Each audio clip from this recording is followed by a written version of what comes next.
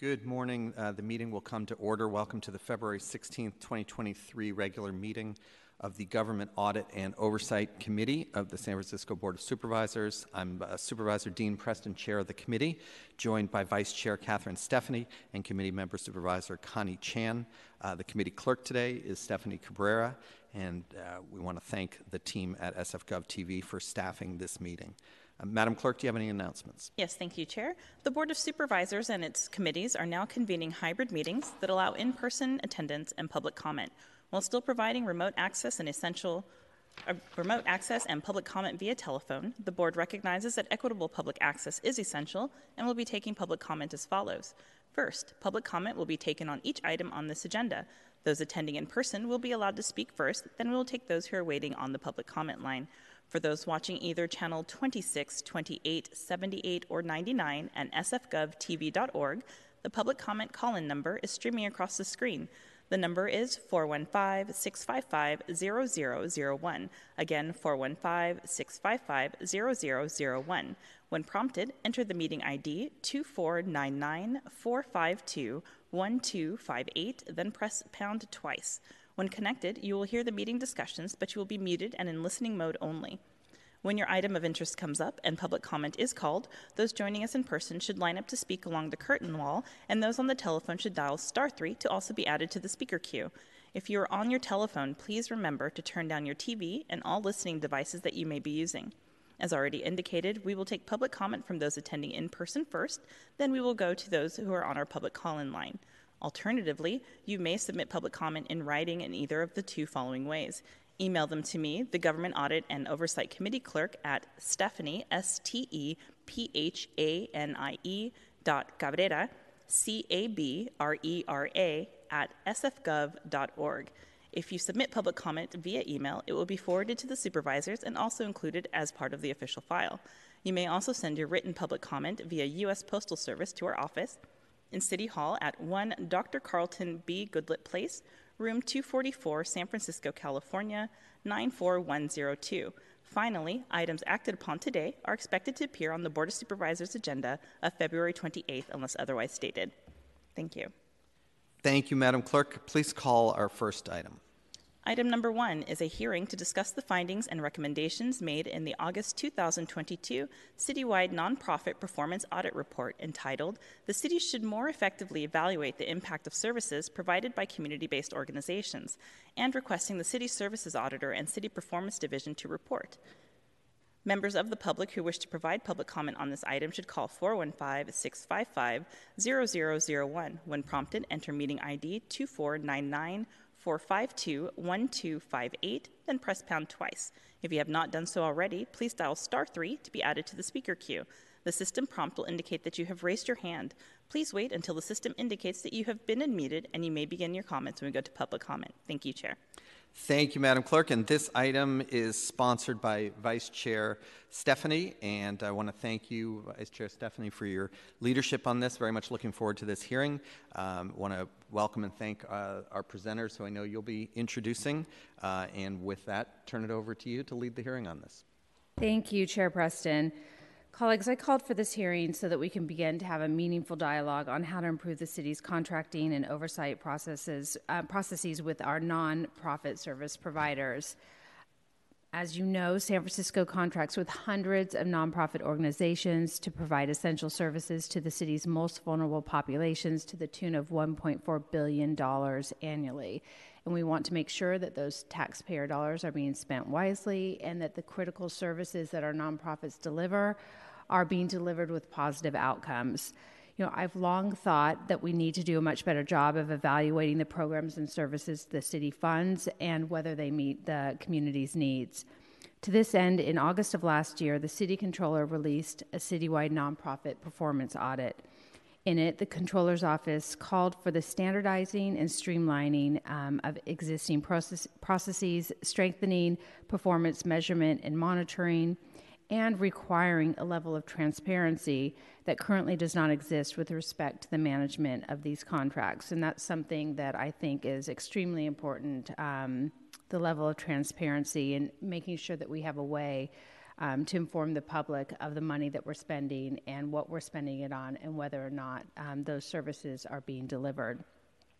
According to the audit, it stated that it is difficult to measure overall impact of the programs and services provided because performance measurement and program monitoring vary among city departments, and most data is not shared between those departments. Monitoring our nonprofits is an opportunity for departments in the city to better understand the day-to-day work that nonprofits are doing and to ensure that taxpayer funds are spent appropriately to provide those intended services. Additionally, this is not just all on the nonprofits. The city needs to do a better job. We cannot overburden our nonprofits with duplicative and confusing requirements not pertinent to their mission.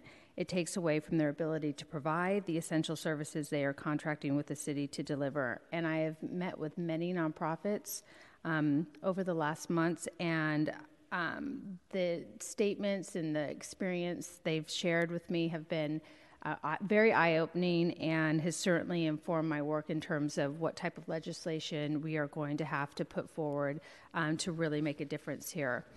And there's been a lot of talk and chatter about nonprofits, and I just want to say that we have amazing nonprofits in the city that are doing incredible work. And I have been fortunate enough to sit on a board of one of those nonprofits. And yes, there have been some negative press, but I think we have to remember that what is true of one is not true of all. And this is an attempt to really drill down on how are we standardizing how we monitor our nonprofits, and how are we determining whether or not those services we're contracting for are delivered in a way that are actually making a difference. And this all plays into, of course, what you hear in the chatter, that people don't think we're doing a very good job or we're not spending our money wisely. And for me, ensuring that the public has faith in their government is what I have been working towards ever since I really got involved with public service. I think it's of profound importance that people think we're doing a good job here and that we're spending taxpayer dollars in a way that are actually making a difference. At a bare minimum, we need to know the impacts of the services the city funds and when service providers are underperforming or when they are in trouble, like with Baker Places or UCHS, United Council of Human Services. Of course, those have been in the news, and I think that's contributed to a lot of negative feelings about what's going on here. I also want to say when I introduced the hearing, I also mentioned that I submitted a drafting request for legislation with the City Attorney's Office, and I have been working with the City Attorney's Office and the Controller's Office, who have been incredible, and nonprofit service providers to really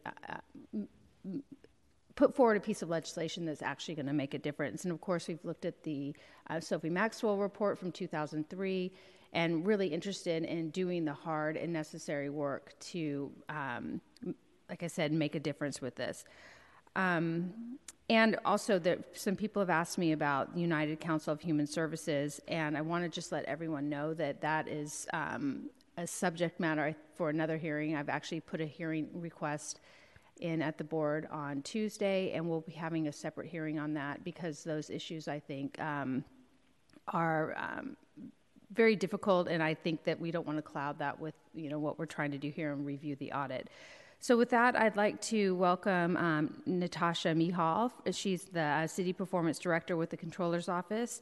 She's going to present on the August Citywide Nonprofit Performance Audit and the December Citywide Nonprofit Monitoring and Capacity Building Program. And then following Natasha's presentation, we'll hear from Sherilyn Adams, co-chair of the Human Services Network. So Natasha, thank you for being here.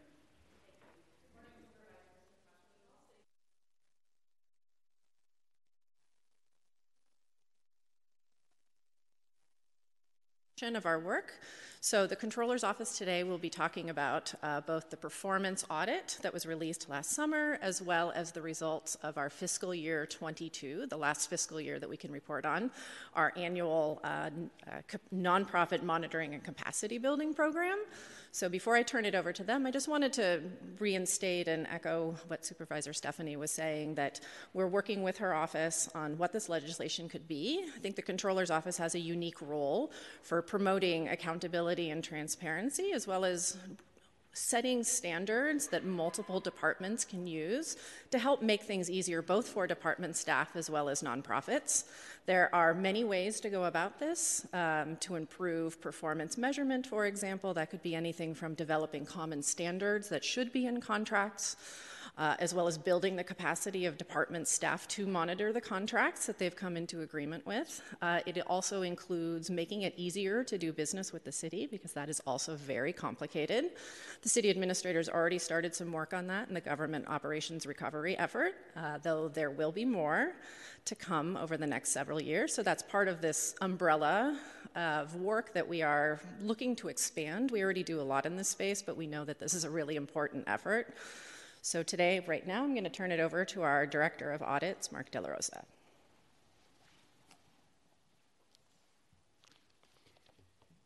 Good morning, supervisors, Chair Preston, Vice Chair Stephanie, Supervisor Chan, Mark De La Rosa. I'm the Director of Audits for the Controller City Services Auditor Division.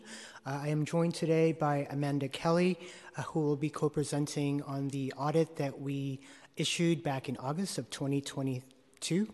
We also have Amanda Sobra-Pena, who's joining us virtually, who will be presenting our PowerPoint slides along with our presentation.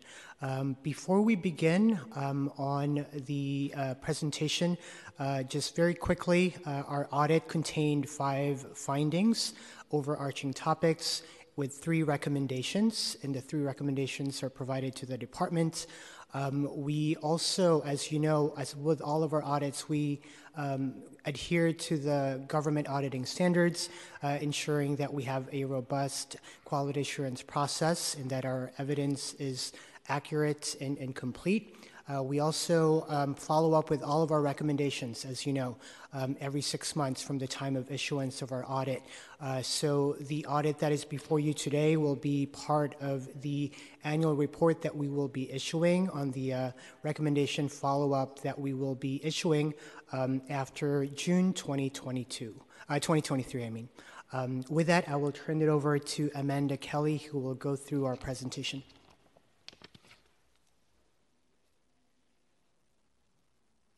Thank you, Mark. I believe that these slides are in front of you, so I'll just work off the slide printouts for our presentation this morning. So as Mark mentioned, the citywide nonprofit performance audit was issued in August 2022. The audit scope included contracts with community-based organizations, or CBOs, that were active in fiscal year 17-18.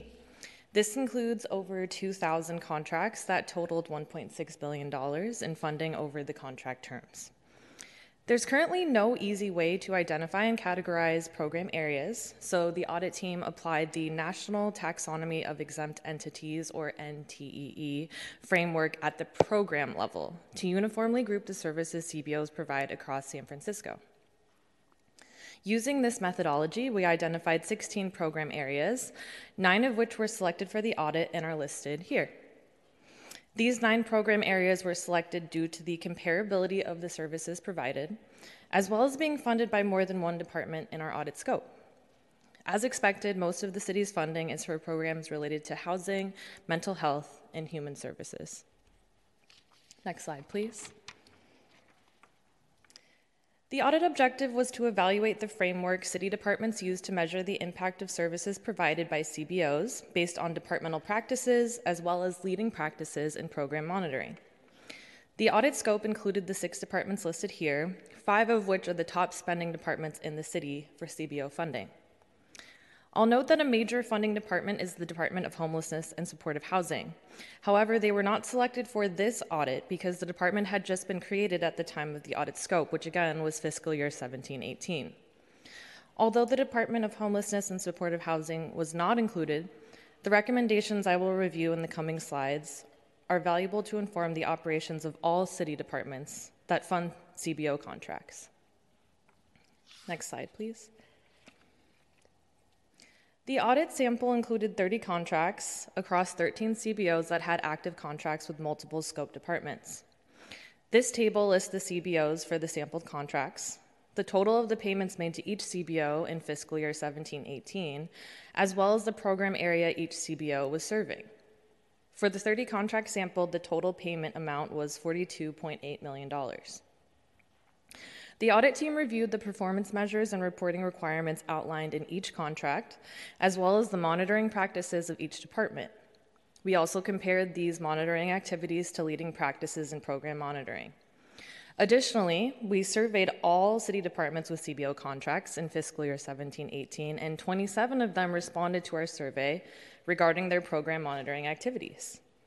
We also surveyed all CBOs identified by departments about the city's processes related to program monitoring and areas for improvement, and conducted focus group with the 13 CBOs included in our sample, which are listed here. Next slide, please.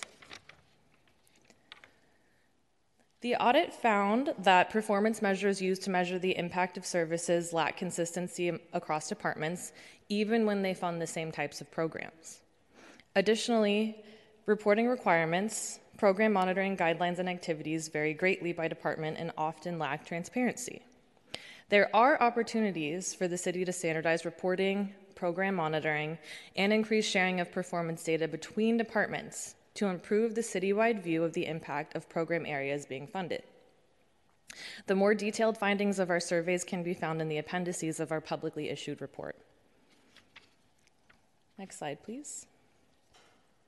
So this graphic shows the program evaluation lifecycle, which starts when an agreement begins.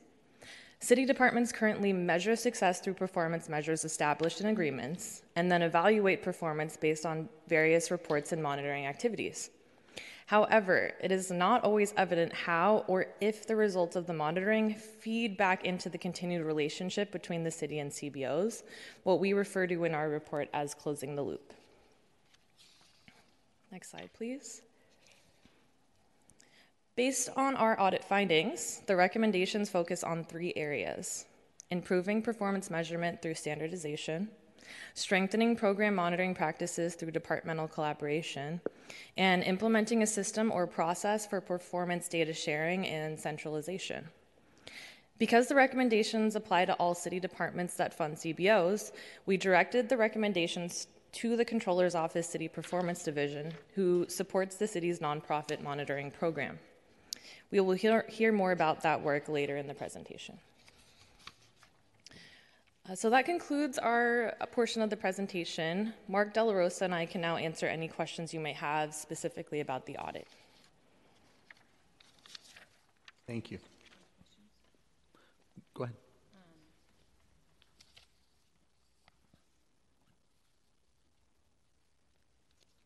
Thank you. Just a few questions. I don't know if my colleagues have any questions, but can the Controller's Office share more about their plans to address the potential variability in the application of monitoring standards? Like, how are you going to address that issue particularly? Supervisor? Yes, I think the next presentation that will be before you on the nonprofit monitoring and capacity building will provide some insight on that that matter. Okay, thank you for that. I don't have any questions right now. Let's go to Supervisor Chan. Supervisor Chan.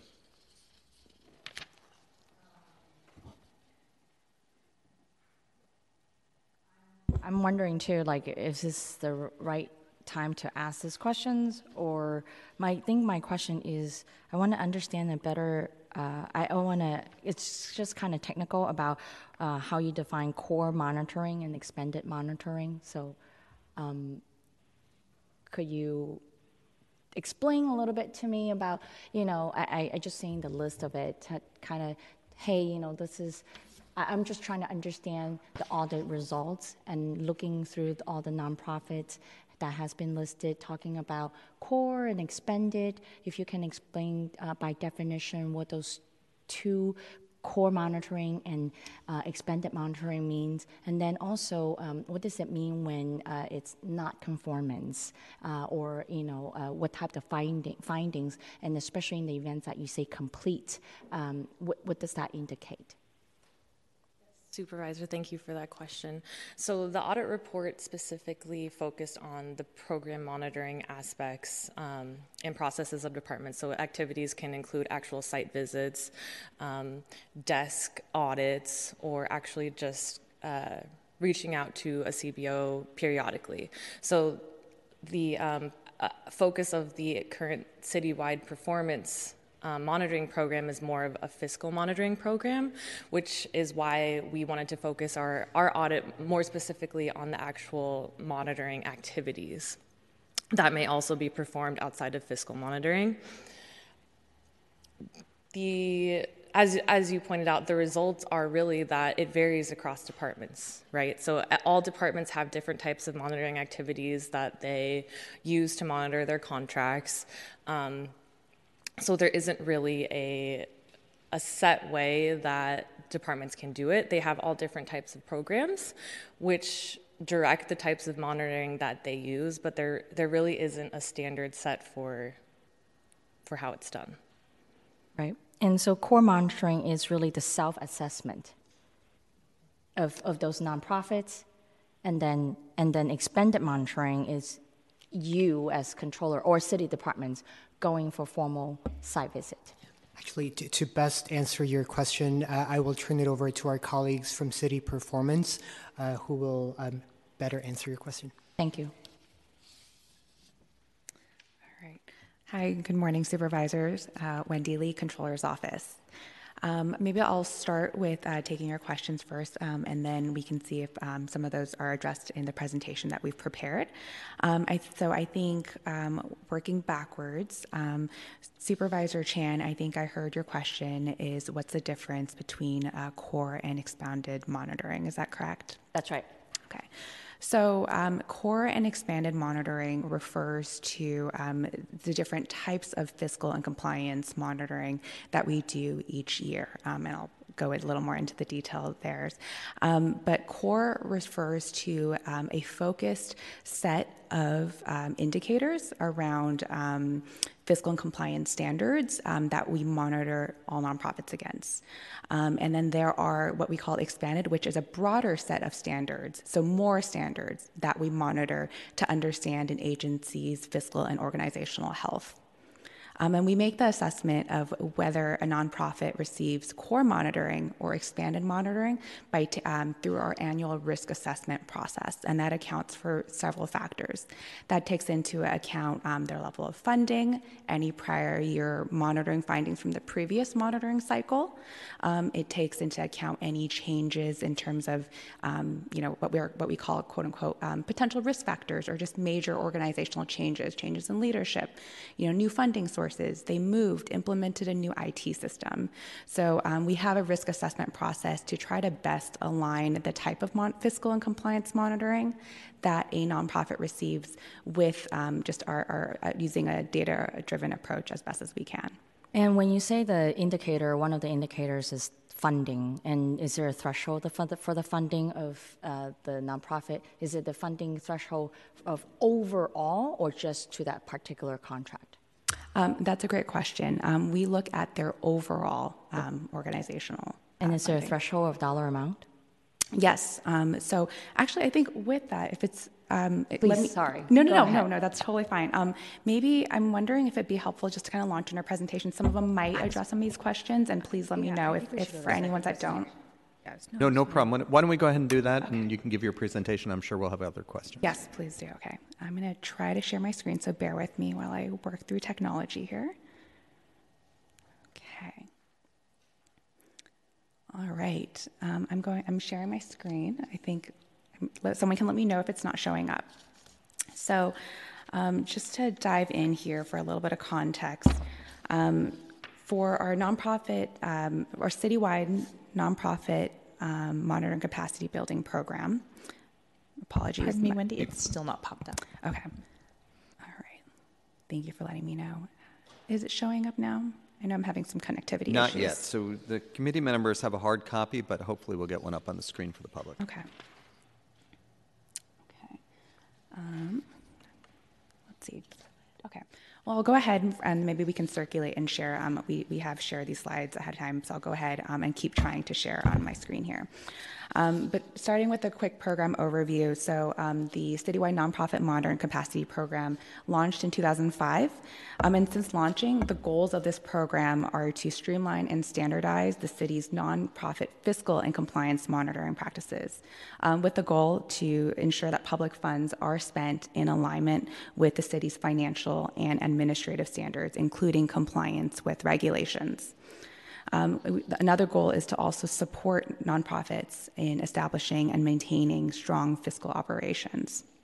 And so the monitoring program's approach is designed to improve the effectiveness and the efficiency of fiscal and compliance monitoring for both nonprofits as well as city departments. And then flipping over to the next slide, in the Citywide Nonprofit Monitoring Program, thank you very much. That's perfect. Thank you so much. The Controller's Office plays a coordinating and facilitating role to manage the monitoring program activities by facilitating decision-making across the 12 city departments. We create the monitoring tools, standards, and guidelines for the annual fiscal monitoring process. And we evaluate the outcomes of this fiscal and compliance monitoring to generate the annual report that we're talking about here today. We also administer technical assistance through training and coaching services for both the city staff as well as the nonprofits themselves. It's important to note that fiscal and compliance monitoring would not be possible without the close collaboration of these departments here, these 12 departments that participate in our citywide program. Department staff are the ones who are doing the annual fiscal and compliance monitoring. They also share important context about how they're working with departments so that there is shared awareness about the current state of jointly funded nonprofits. And then through our program steering committee, the city departments provide really important input into our program processes and the program design. Next page. Thank you so much. So I think Supervisor Stephanie, you mentioned this already, but in fiscal year 22, the city spent approximately $1.4 billion on services provided by nonprofits. And of that, the nonprofit monitoring program includes 192 contractors, which account for 85% of citywide nonprofit spending. And this hopefully gets at the question of, what are the nonprofits included in this pool? The nonprofits included in our monitoring pool are those that receive funding from one of our 12 participating departments above a specific funding threshold. So to talk a little bit about that funding threshold, it is nonprofits receiving $1 million or more from a single department, or a nonprofit that received at least $200,000 from multiple departments in the program, but each of them need to provide at least $50,000. And the goal here is to find efficiencies in the nonprofits who we are monitoring. Okay, next slide, please. So looking a little more closely at the contractors in the pool, in fiscal year 22, DPH administered the highest number of contracts amongst those 192 contractors, and DPH also had the highest total amount of nonprofit funding, accounting for about $302 million. Next slide, please. So I'll shift a little bit next into what were the results of monitoring in fiscal year 21-22. Taking a step back really quickly, I want to share a little bit about what the monitoring process looks like. So during Q3 and Q4 every year, department monitors are conducting the fiscal and compliance monitoring. And I think so. And if there are initial findings, departments will notify nonprofits about those initial findings, and nonprofits then have the opportunity to respond and resolve those findings before the monitoring cycle closes. So when the monitoring cycle ends, those initial findings are marked as being resolved or in conformance, or not yet resolved, which is a finding not in conformance. In fiscal year 22, most contractors were in conformance with the fiscal and compliance standards. There were 21 nonprofits that had findings at initial status, and several of those brought those findings in conformance by the end of the monitoring cycle, leaving 15 nonprofits that had unresolved findings on any indicators. Next slide, please. So when department staff are conducting the annual fiscal and compliance monitoring, they are monitoring or they're reviewing 80 indicators across these these domain areas that you see on the slide and on the screen: accounting and budgeting, financial statements, policy and operations, and around governance. And these department monitors are reviewing these standards in order to assess the agency's overall financial and organizational health. At the top of the slide, we're looking at a breakdown of the most common findings across nonprofits in fiscal year 21-22. And the most common findings were related to cost allocation procedures, followed by board oversight. Next slide, please. Thank you. In fiscal year 22, we placed 2 organizations on elevated concern status and 2 organizations on red flag status. And this was a result of monitoring activities and other events, including audit findings, that identified fiscal management and organizational concerns. For agencies that are placed on elevated concern status, these identify contractors where there are administrative or financial management practices that have identified a risk in how these organizations are delivering services or doing business that pose a risk to the sustainable delivery of services. And the goal of this is kind of an all hands on deck to increase the alignment of funding departments to come together and work with the agency to address these concerns, including bringing in technical assistance to support the agency in coming into conformance with the city's standards. And then for agencies that are identified for red flag status, this identifies contractors that are at imminent risk of being unable to perform their services as laid out in their contract or grant agreement. This can result in mandatory technical assistance or even fiscal sponsorship in order to address the financial and management issues that have been identified. Those organizations that have been identified as being on red flag status are less competitive or may be ineligible for new RFPs, and defunding may also be an option. And for these organizations, we've been working with funding departments and these agencies through the process of developing action plans, tracking progress to address the concerns, and bringing in technical assistance wherever possible. Okay, next slide, please. And finally, in the spirit of continuous improvement, we have been working on several program improvements for this current fiscal year 23. Some that I'll highlight are trying to review and update our standards for fiscal and compliance monitoring, making system updates to improve how fiscal and compliance monitoring data is captured, and increasing training and resource to better support department monitors in conducting the annual fiscal and compliance monitoring. So I'll pause there and happy to take any questions. Thank you. Vice Chair Stephanie. Thank you. I want to focus on the red flag status and PRC and Baker Places and UCHS in terms of what you just said. You said once they're on red flag status, they become less competitive for new RFPs. And I am wondering how this is brought to light, because it seems that we continue to do business with both groups, even though they were on red flag status, and contracts seemingly continue to be approved by the board, playing into the whole transparency issue. So how is this brought to light in a way that's effective? Thank you for your question, Supervisor Stephanie.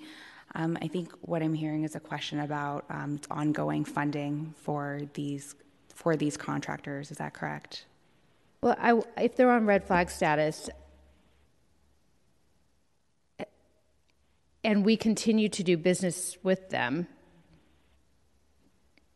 I'm just wondering how is that being communicated? Because when you look at this October of 2022, when PRC Baker Places started to really beg for a bailout, it seemed to take everyone by surprise. So my point in asking the question is, with all of this monitoring in place, and I think the controller does a good job, how does something like Baker Places happen? What did we miss there? Thank you for your question, Supervisor Stephanie. I think to your question about, continued business, right, and continued operations with these contractors, the decision to defund a contractor rests with the department and is accomplished through departments hold that decision as well as through the annual budget process. So that is something that departments decide on.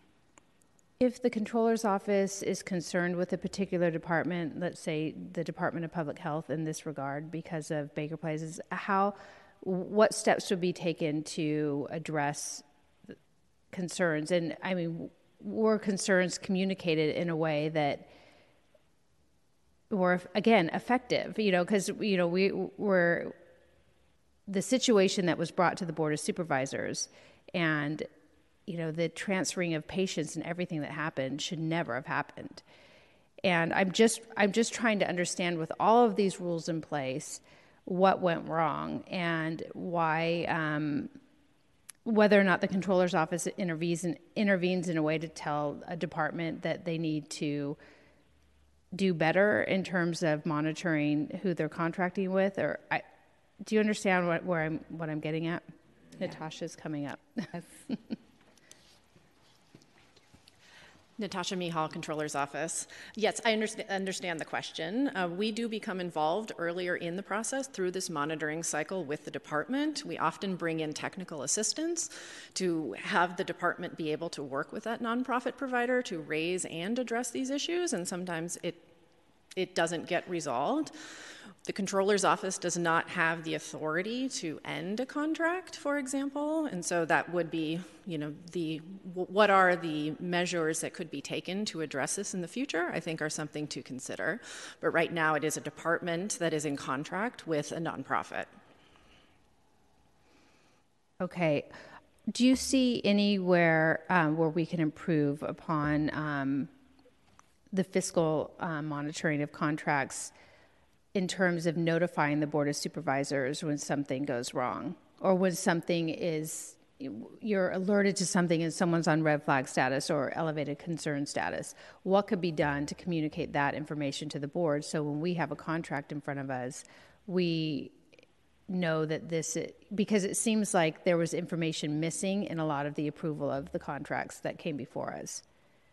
Correct. I think that's something for us to consider, to where in the process that we would be able to bring in, not only be able to, but want to and build in bringing items to the board before you are hearing about something that is in such an advanced state of concern.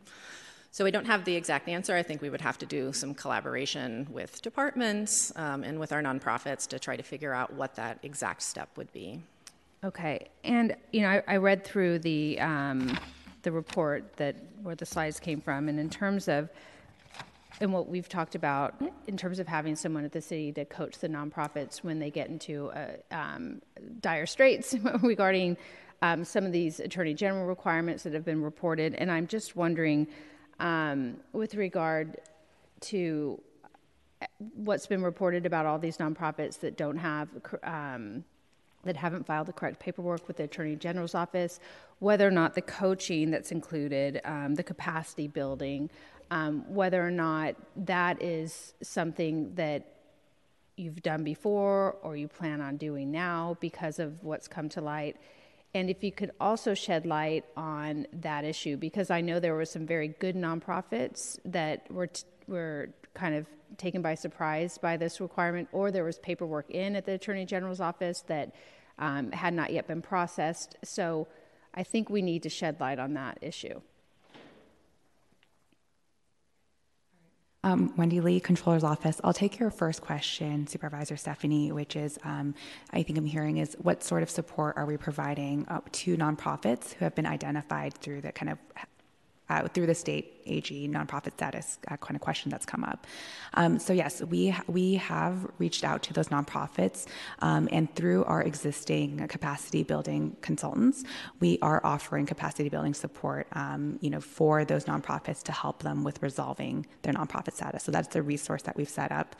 We already have available, and we're leveraging those capacity building dollars to help nonprofits in addressing that. So because nonprofits have varying reasons for why they're on that list, they can work with our capacity building consultants to talk through those and identify what the next steps are for resolving. Okay. Nothing else on that?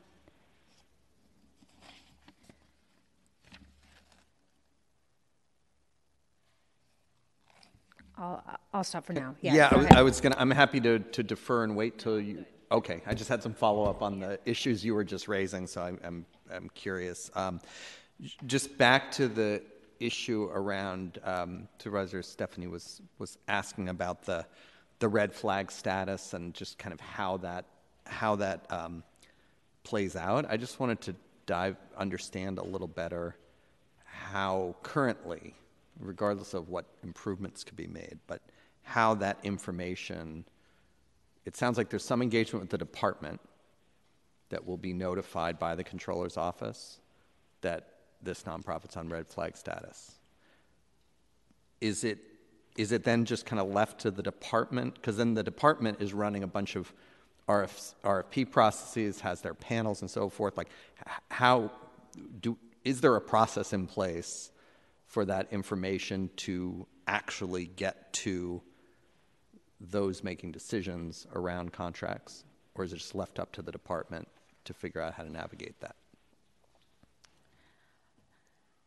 Thank you for that question. So with the red flag status, we do notify all the funding departments that an agency is on red flag status or elevated concern, and that does include includes the department heads in that notification, as well as department contracting staff.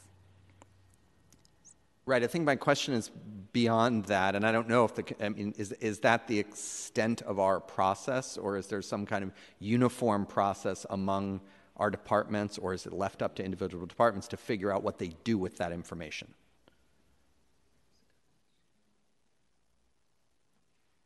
Hi, Laura Marshall with the Controller's Office. I've also been involved in the monitoring program in the past, so I'll speak to some of the procedures we've set up with departments around this sort of corrective action policy that we established. When the monitoring process is our key tool for identifying nonprofits that are in or out of conformance with certain standards, and that is an iterative process throughout the year, as Wendy described, where we're identifying nonprofits that might be struggling in some way. So that is happening throughout the year. There is often work happening either from a capacity building angle or a department coordination with us as a key coordinating support for departments throughout the year, not just at the end once we've identified they haven't met standards or sort of in a particular status. So those meetings are ongoing, where we're convening the departments that are funding and working with those nonprofits to troubleshoot, to say what's going on, what are the issues you're seeing, how can we support to try to intervene sooner. When it gets to the stage where we're actually issuing a report where we're saying that someone is on red flag status, we have already been working pretty consistently for quite some time with the departments that fund them and the nonprofit, usually in some way. PRC is an example. We had been initiating work with them for months with their joint funders as well, to try to address those issues sooner. Once it's risen to that level of us issuing that report and notifying departments at the red flag status, there is that work is still going on. We haven't stopped the convening, the work with the departments, the work with the nonprofits. It's sort of a continuous state. It has started before the status and it continues after. Departments, we say that it has a risk to city funding in our corrective action policy. Departments have the sort of the oversight of their own contracting procedures, and many departments have included in their solicitation templates and in some of their contracting rules internally that they should be aware of and look for red flag status, and it may limit someone's competitive advantage in a solicitation. For example, they may get either docked points or they may not meet MQs or other things in their solicitation. So it does limit a nonprofit that is on that status their ability to apply for new funding for some departments if they have explicitly included that in their contracting language, in their solicitation processes. It doesn't completely exclude them from receiving funding because they may be able to resolve with our support and be delivering very essential services, and we want to work towards their sustainability.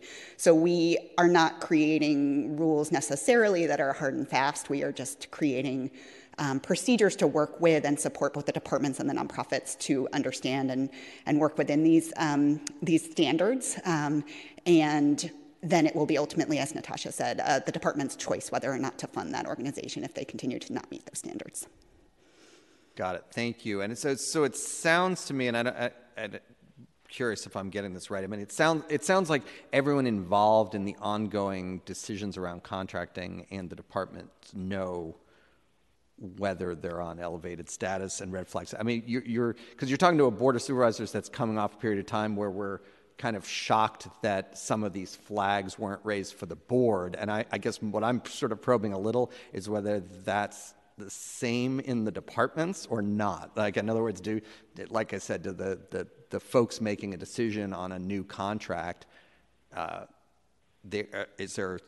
it sounds like everyone is well aware of this at the department level, but I guess is that right, or do we need to have some more standardized way as part of the legislation that Supervisor Stefani is working on, something more clear about how the information goes from the controller's office to not just the department heads, but to decision makers on contracts?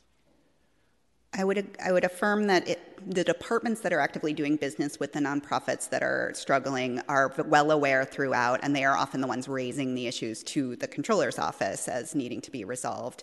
And I think that question, as was raised earlier, about how to escalate that to the board is still an open question of sort of when that happens. We have typically not had a lot of need to in the far past. There have been some cases where something has risen up, but this is one of the first times that we've really escalated to red flag status in our several years history. I do want to call out COVID as a consideration in some of this, the years of destabilization, as well as also some of our challenges in the government of doing oversight during those years and sort of doing some of that convening and group work with those nonprofits during those years when we were all sort of scattered. And so this has led to maybe some additional escalation than we might have seen in the past.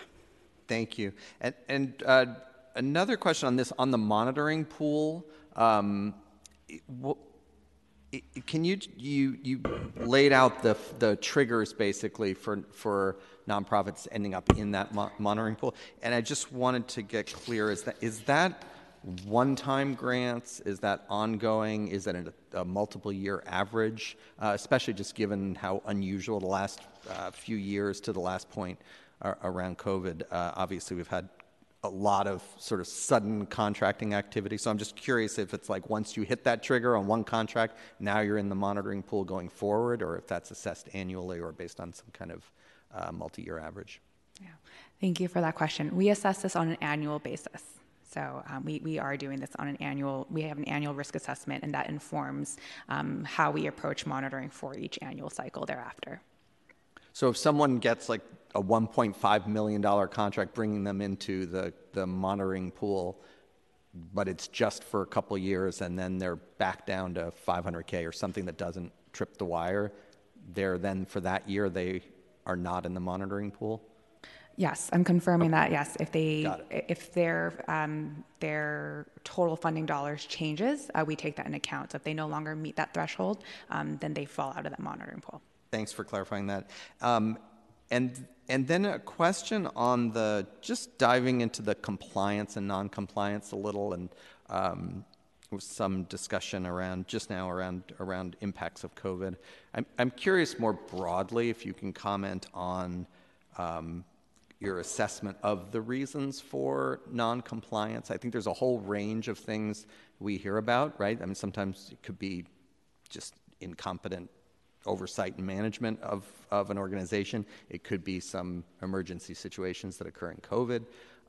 It could be, in some cases, and I think this is especially true for some smaller nonprofits, where they don't have the funding, the infrastructure funding that they need to be carrying out the compliance and reporting functions that we expect of them. So I'm just wondering if you've either looked more systematically at the reasons for non-compliance, or just anecdotally, just what your sense is of what the major reasons for non-compliance are, and in particular, like how much of this is or is not related to pandemic and staffing and other issues, or if these are more longer-term issues.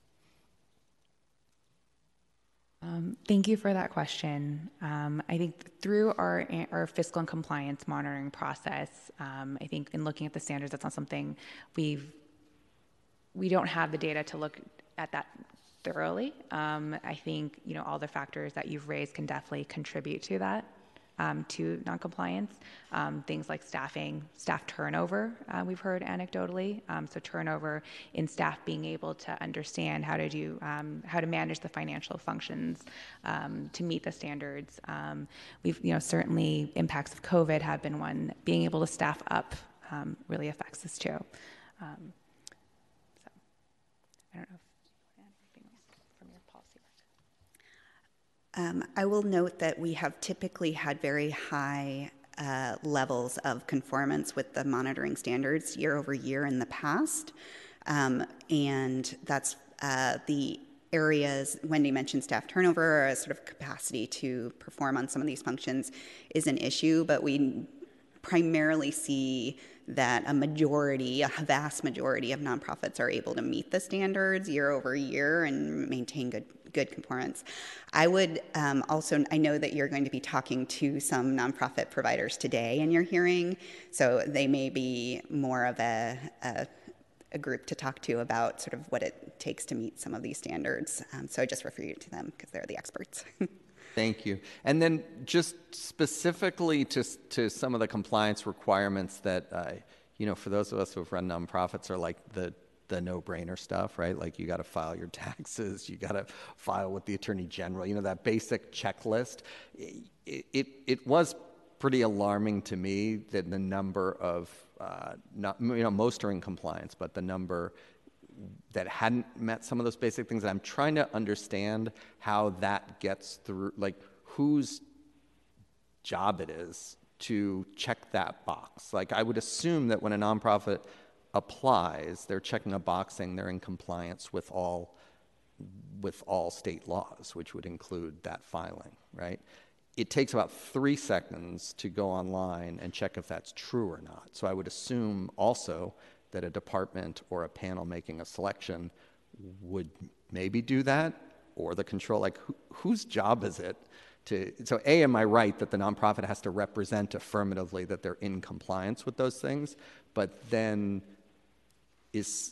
whose job is it on the city side, if anyone's, to check that those basics have been complied with?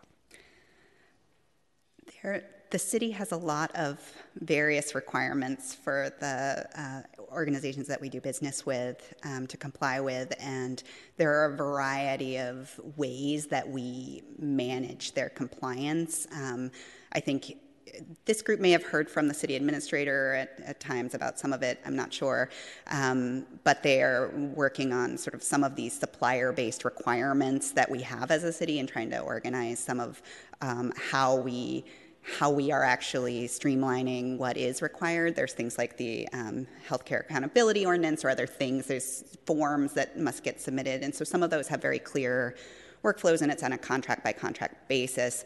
Other items have been, are required, but maybe there isn't as much clarity in sort of what the way it gets documented is. And so let me just interrupt you and narrow it, because I'm there's a few things that just to like exist and transact business an entity has to do, right? Like filing with the Attorney General, the Registry of Charitable Trusts or whatever it's called, filing your 990s, other things that like as an entity give you the ability to exist and enter into contracts. That, I mean, I get that there's a bunch of other things around compliance and a lot of complicated requirements, but those more core basic functions, which I think were the subject of some recent reports of nonprofits that hadn't met that, and I'm trying to understand how that gets through. And just specifically, does the nonprofit have to check a box in the application that they've complied with those things, and is there any requirement on either the controller's office or the department just to check that those very basic things are in order? I think that there are, so for the Attorney General Charity Registry, we have issued the policy around how that should be verified in the future. I think that there are there were existing practices for some of these elements, but they weren't formalized in policy, and so this formalizes this particular compliance requirement. I think the other elements are sort of having a business license. We check in those types of things. This one didn't have a formal policy about how it is checked, so we have created that puts it on the departments to verify. We are also very concerned with not making too many more checkboxes, because even as one is very easy to complete, when there are 80, it becomes a very burdensome process. So we're trying to figure out how to do these types of compliance checks in a way that is less burdensome both to the entities we're trying to do business with, as well as the city who's trying to verify those things. And so some of them may make better sense to do annually, for example, through the monitoring process or through a post-audit process of some sort. Some of them may make sense to do sort of at the supplier level over the city versus at a contract by contract level. I think we do a lot of different contracting with various nonprofits and like across departments and multiple contracts within. And so when we put things on a contract basis, it creates even more burden. So I think finding the right level of the right type of approach that is the right level of effort for a given compliance requirement, whether it's supplier-based or contract-based or post-audit, for example, is part of our process as we move through some streamlining efforts, some contracting process improvements.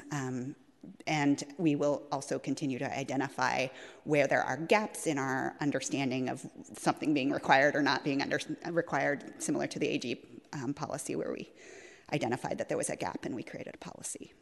Thank you. I just share my 2 cents that I think for some really basic things it would be helpful to the nonprofits as well to have those check boxes. I think, it's the rarest case where someone would be not filing with the Attorney General Registry to evade that. People just like they're running a nonprofit, they're trying to pay their staff, they don't have enough staff and they have turnover. It's just the last thing anyone thinks about.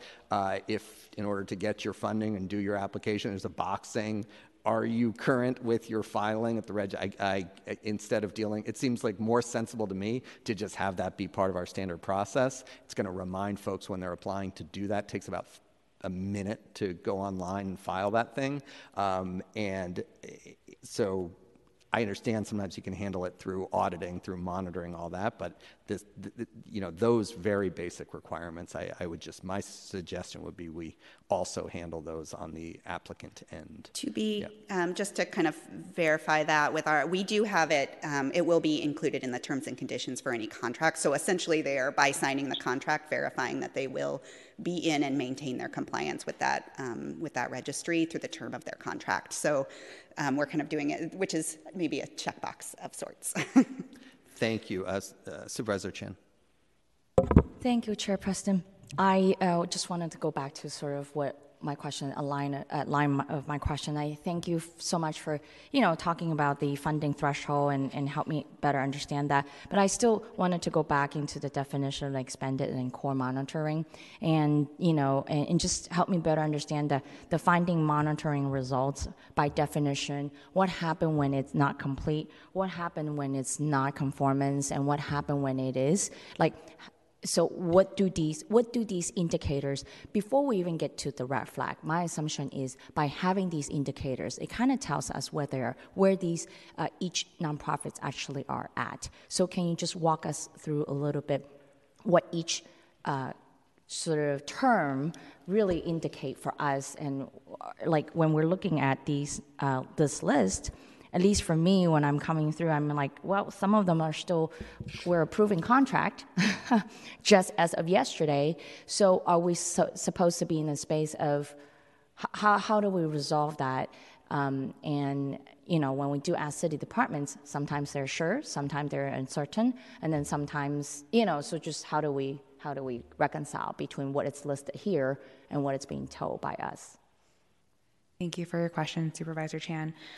So I think I'll try to take your questions one at a time. So I think your question first was core and expanded monitoring, and how does that link to findings?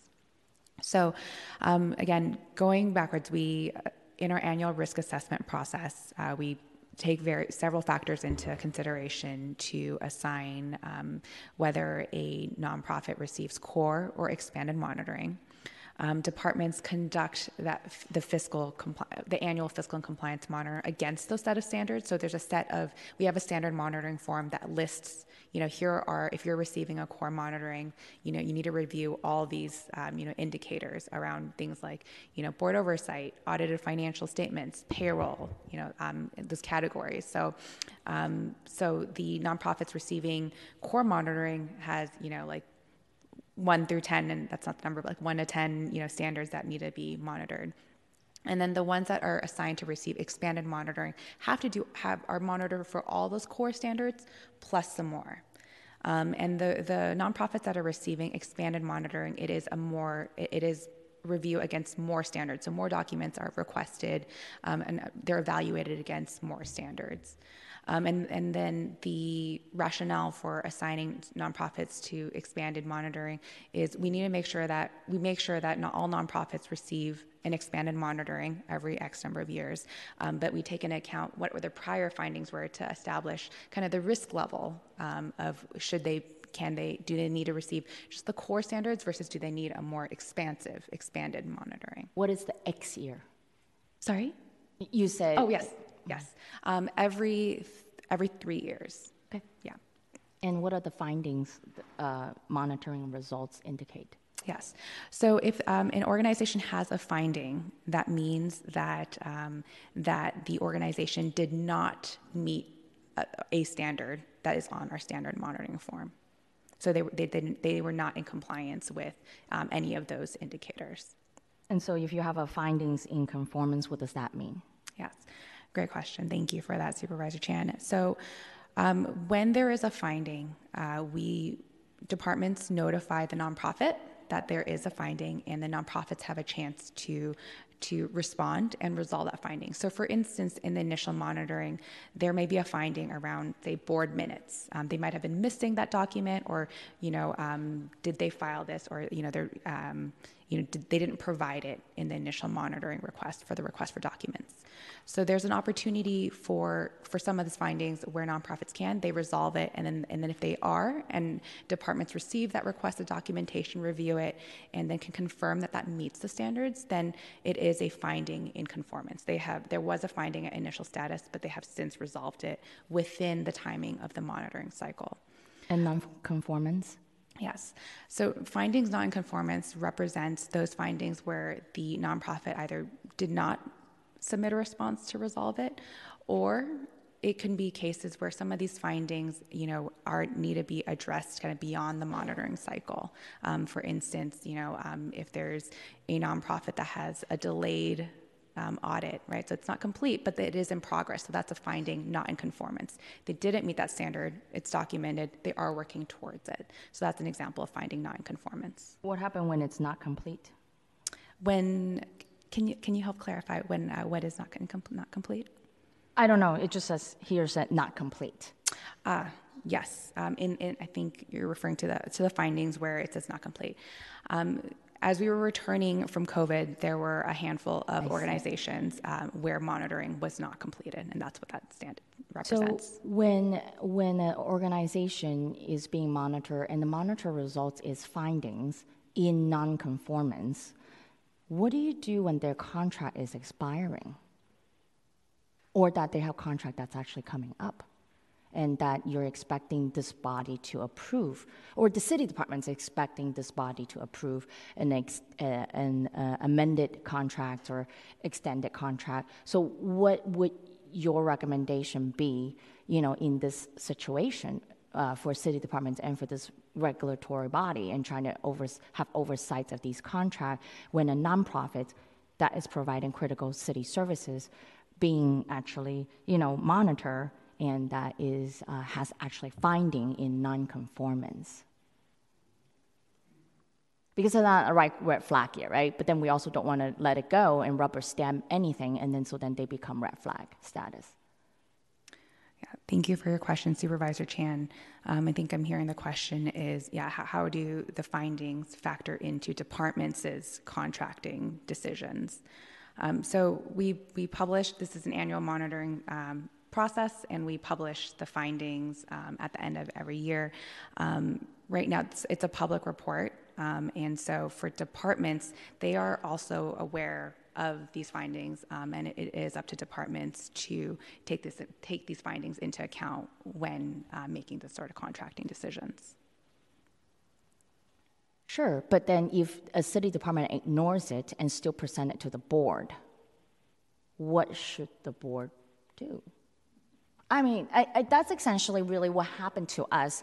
I want to say, right, back to Supervisor Stephanie's and Vice Chair, Stephanie's point about Baker's Place and how it actually came to the board was already at the red flag status. And it was way too late for the board to really even be able to go back and say, well, how did we get here? And then we're like, the only runway that we had, it was very dramatic, as I recall. It's that if we don't extend it, then people are going to be left out, and the service is going to come to an end. We have a very short 6 months, runway, and even after that 6 months, we knew that within that 6 months only bought us time to end the contract with them, and that we need to actually find other places and find other beds and services for those in need of that services. So help me understand. So stepping in just to briefly go back to what I was sharing before about our citywide corrective action policy. When the monitoring is monitoring, right? It's meant to kind of be a review, an assessment annually throughout over time, and identify trends if there are any.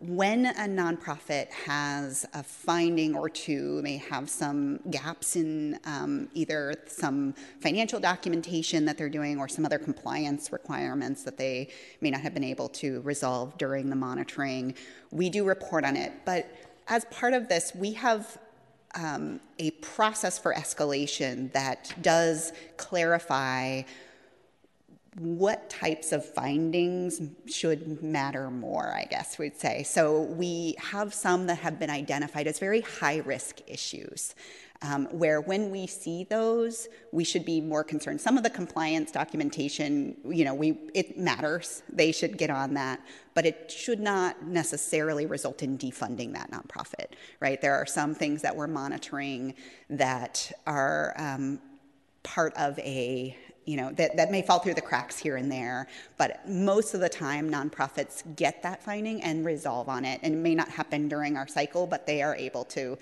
address that, over time. We use our corrective action policy to do a year-over-year look. These standards that should matter more, we have identified that if we are seeing that a nonprofit is in repeated nonconformance with those things, those issues, that there are more structural concerns at play, usually, if they're not able to resolve on some very high-risk elements of financial management.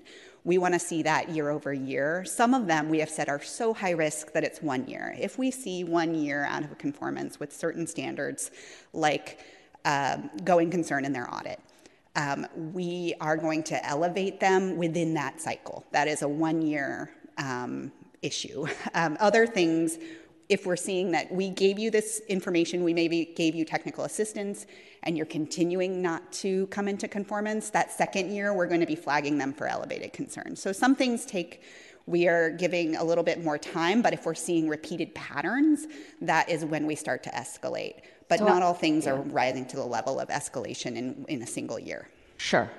But that is the term, again, repeatedly, is what as a threshold, as a time period. Because in the PCR and the Baker's Place, 5 years, well over 5 years' time, to actually came to the board at that moment and say, we can no longer, because they were supposed to have a merger, they didn't go for a merger, and, it was a 5 years' time, and before they actually finally came to the board and we say, just no more, this is not sustainable. And so help me understand the repeated threshold. And then again, though, like you actually put in place a risk management. You have this funding, you already say, hey, do you have like an irregular pattern in terms of your reorg and your leadership and your board reporting? I mean, right? Like you actually have a whole thing that sort of breaking down the categories, your health, financial health and all that. So what is the repeated threshold?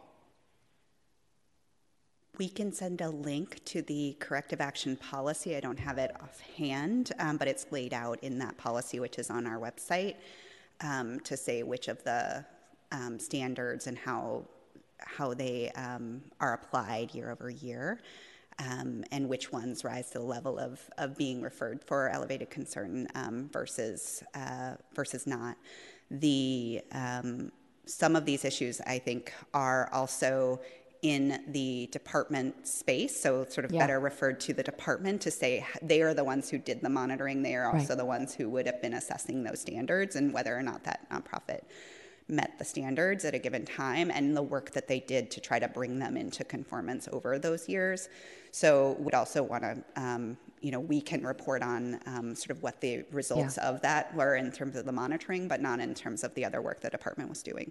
And then can you help me understand about training in general, right? So in training and capacity, and is that training provided by, like who provide that training to the nonprofit? Once you identify that they need training, they need the support for capacity building, so at who provides it, at what level, and then I'm just kind of curious, like, what kind of training do we actually provide, and then and capacity support, building support that we actually provide, and then at which point we say this is actually beyond training and beyond capacity building. This has sort of crossed the line, so to speak, and in some case, right, that it to a level where the controller actually has to say we're turning over for criminal investigation. So I'm trying to understand.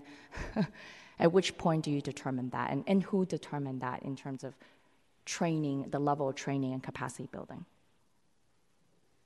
Thank you for your question, Supervisor Chan. I can answer the first part of that question, which is, who is providing these training capacity building services? So through our citywide nonprofit monitoring program, that part of our name is the monitoring, which is what we're talking about here today, as well as the capacity building. So on the capacity building side, we provide we intend to provide coaching and training for both city staff as well as for nonprofits, and that takes the form of we have an annual spring nonprofit training series that we open up to all nonprofits, and that's intended to kind of be a broad scale, larger scale, to reach more nonprofits, to touch on some of these key areas like budgeting, working through COVID, things like that. And I think your point about working with individual nonprofits, that happens through our individualized tailored coaching. So we have established an RFQ pool of pre-qualified vendors that can provide these capacity building services. And we currently are in contract with two consultants who we pull in, and they are nonprofit financial management experts in the field to work directly with nonprofits. And so that allows them to be more tailored one-on-one to try to meet the needs of those nonprofits. In terms of the level of engagement, sometimes that can be lighter touch, for instance, or it can be, hey, like here are some best practices for board governance, board oversight. They can also be more intensive, like doing a in-depth cash flow analysis, working with them, to think about what would it take to restructure contracts. So it can range, and we identify that with starting with a conversation with our consultants as well as the nonprofits and funding departments to figure out kind of what the level of need is.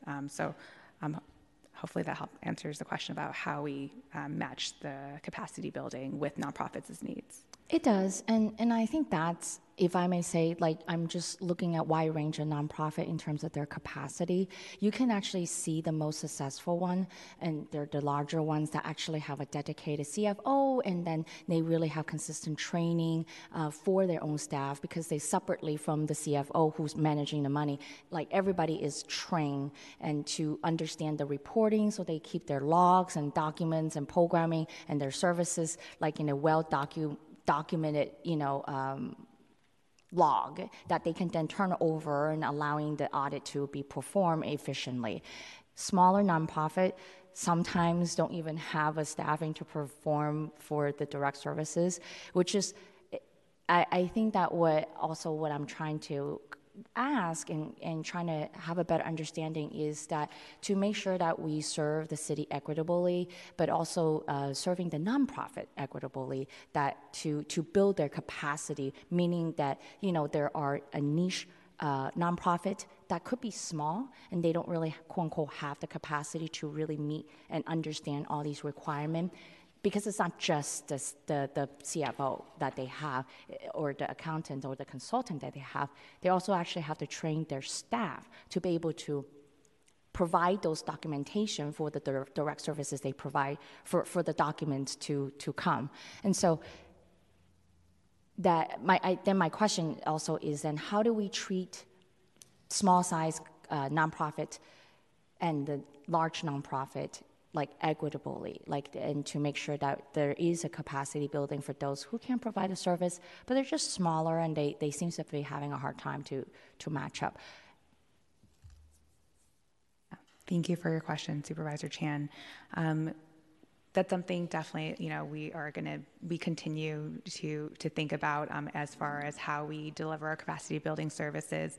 Right now, our process is that we work with departments to identify nonprofits that could, might benefit from capacity building, whether it's through this annual monitoring process where there may be findings that indicate kind of these capacity gaps, or just opportunities to better support the nonprofit, as well as throughout the year. So this is, again, throughout the year, departments that are the ones working closest and have most insight into what is happening with these nonprofits will reach out to us and let us know, hey, I'm working with this nonprofit X.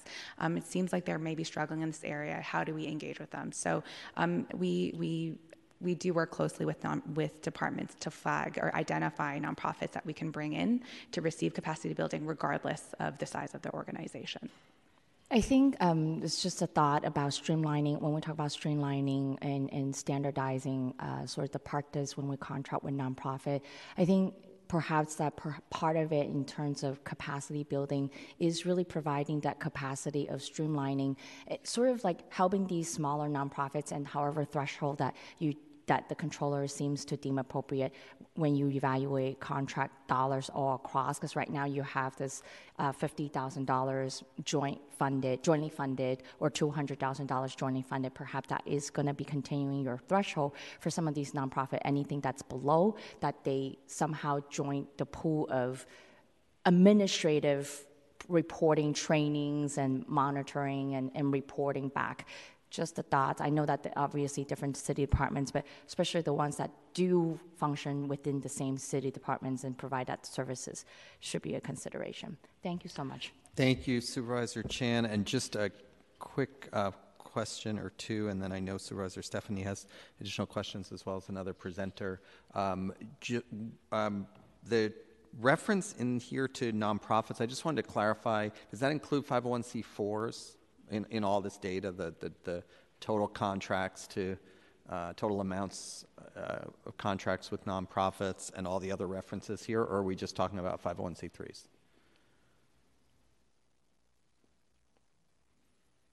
Thank you, Supervisor Preston, for that question. I don't believe we have any 501c3-4s, but we can check and get back to you on that. Great, thank you very much. And then just one other comment, if you want to comment on it, that's fine. But I just, when I'm hearing about the capacity building side of this and some of how that's being described in terms of everything from the annual monitoring, trainings, and meeting with these nonprofits, I just want to get back to there are different causes for noncompliance, as I was asking about before, right? I want to make sure for some there may be a lack of oversight and other issues, right? For some nonprofits, though, like additional trainings and monitoring, all that may not address some underlying issues. Like the Controller's Office looked, I think it was a year ago, you did a nonprofit wage analysis, for example, right, in May of 2022.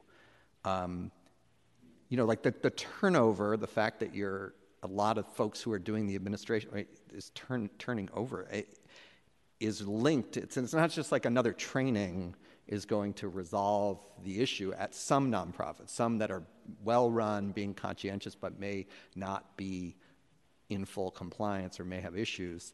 The staff turnover, the wage disparities, right, can drive that. So I guess I just want, maybe it is a question as well as a comment. The comment is I just want to make sure that those conversations are connected.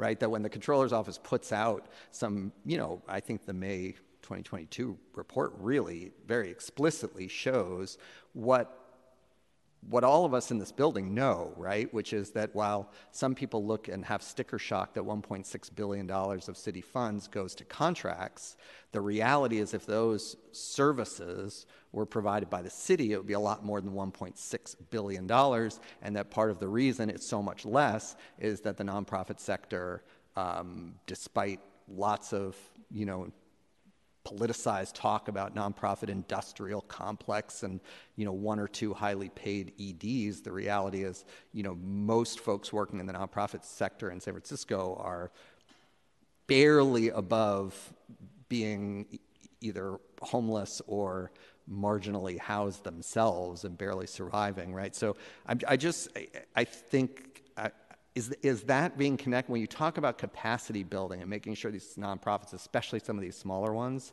have the capacity to really fulfill their obligations under these agreements and so forth, is that a separate discussion from these sort of wage compensation sort of struggles of the nonprofit sector, and as we're looking at policies, or are these being discussed together and considered together? Thank you for that question, and thank you for referencing our May report. The Controller's Office has sort of a portfolio of work that we do on nonprofit policy issues with a lens of both sustainability and accountability, and trying to marry those, as well as work we're doing to kind of streamline and improve our contracting processes. So the work that we did around wages last spring, we are continuing to work through additional analysis on wage pressures within the nonprofit sector. We're working through a variety of contracting policy improvement areas to try to figure out ways to bolster and support this essential network of providers, while we're also identifying areas where we may need to apply more of an accountability lens, either through enhancements to the monitoring program or through other sort of monitoring and oversight practices that we may need to institute. So this is ongoing policy work that's very integrated within the Controller's Office in our sort of our portfolio, and we're working in a few different lanes with it. The work that is related to capacity building in the monitoring program is available to nonprofits citywide, regardless of who they get funding from, and departments, and coordinated with departments that have their own capacity building work. And we work very closely to convene and coordinate departments and nonprofits around all of these efforts over time. So these are integrated work streams that are very much joined in our policy work. Thank you. Vice Chair Stephanie. Thank you, Chair Preston, and thank you for these excellent questions. When I've been talking to the Controller's Office, we're definitely talking about the transparency issue in terms of making sure more information is coming to the Board of Supervisors before we're approving these contracts. And I just have a few questions, again, around transparency. And can you go over again the factors that contribute to a nonprofit not being in compliance? Or I don't know if you've mentioned them, but what are some of the factors that would indicate that a nonprofit is not in compliance? For example, lack of resources to do the job we ask them to do, their infrastructure, financial. Yes. So I think, sorry, we're trying to figure out if this was about monitoring specifically. I think there's a variety of both in the monitoring program as well as other general citywide requirements and standards. I think what we are seeing historically and through our conversations is some of it is simple misses, right? It's just gaps. We saw a lot of impacts during COVID in particular due to staffing constraints. So I think that we can't discount that happened for the city as well, and just the ability of the city to kind of provide oversight in some of those areas and some of it's even just reminders. I think we've heard in the past just to get at that point, that we've heard from nonprofits that the monitoring can be very helpful to them for those kind of reminders. For those ones that are generally understanding the requirements and able to comply, they just need a little bit of a nudge here and there, and that can prove helpful. When there are issues that are more structural, often it is that, as Supervisor Chan was noting earlier, sort of the smaller organizations, the organizations where there may be, having individuals performing multiple roles and maybe roles that they're not, necessarily trained for, stepping into leadership roles or CFO roles or bookkeeper roles but while also doing other work. I think those kind of staffing constraints, and that's getting at some of the sustainability work that we're thinking about, the sort of wage pressures and sort of are nonprofits able to staff appropriately given sort of the wage pressures and the funding levels that they're receiving and other fundraising needs. So that is definitely, I think, a primary concern. I think there is also a lack of clarity in some of what the city's requirements might be and whether certain things are contract-based or supplier-based or sort of some other city agency or so I think that there is some confusion potentially there about what someone needs to do at a given time. I think there is work in some of our work on contracting streamlining to clarify that, to be a better partner in some of those cases, to say what we actually do require and when, and so that's future state. But I think that can contribute a little bit as well. And then I think that there are organizations that may, have, not just that they're small, but they have maybe grown up organically and they're providing an essential role in the community, but may not have the structure yet or haven't been able to build the structures internally to really comply with the city rules and requirements, for example. In some cases, we see this resolved through fiscal agency or through certain organizations that provide sort of back office support to them. And so there's sort of resolutions there, but we do see some organizations maybe just aren't quite structured or set up to manage the amount of requirements that we do have for doing business with us. Okay, and to follow up on that, one recommendation made was to transition from an annual cost of doing business allocation to a process where Multi-year contracts include a planned increase or an embedded escalator in subsequent years to ensure that our nonprofit contractors actually have stable planned funding. Those funding increases to address inflationary pressures in contracts, including for wages. And it's always shocked me that we don't plan for inflation in the contracts and we're doing it on a yearly basis. And can you speak to why we haven't already done that and what would it take to make that change? Thank you. Yes, I believe you're quoting our May report recommendations around that. We do see, so most of our nonprofit services are delivered in multi-year contracts. These are sustained, ongoing services that we want to continue. And not always, but most are multi-year contracts.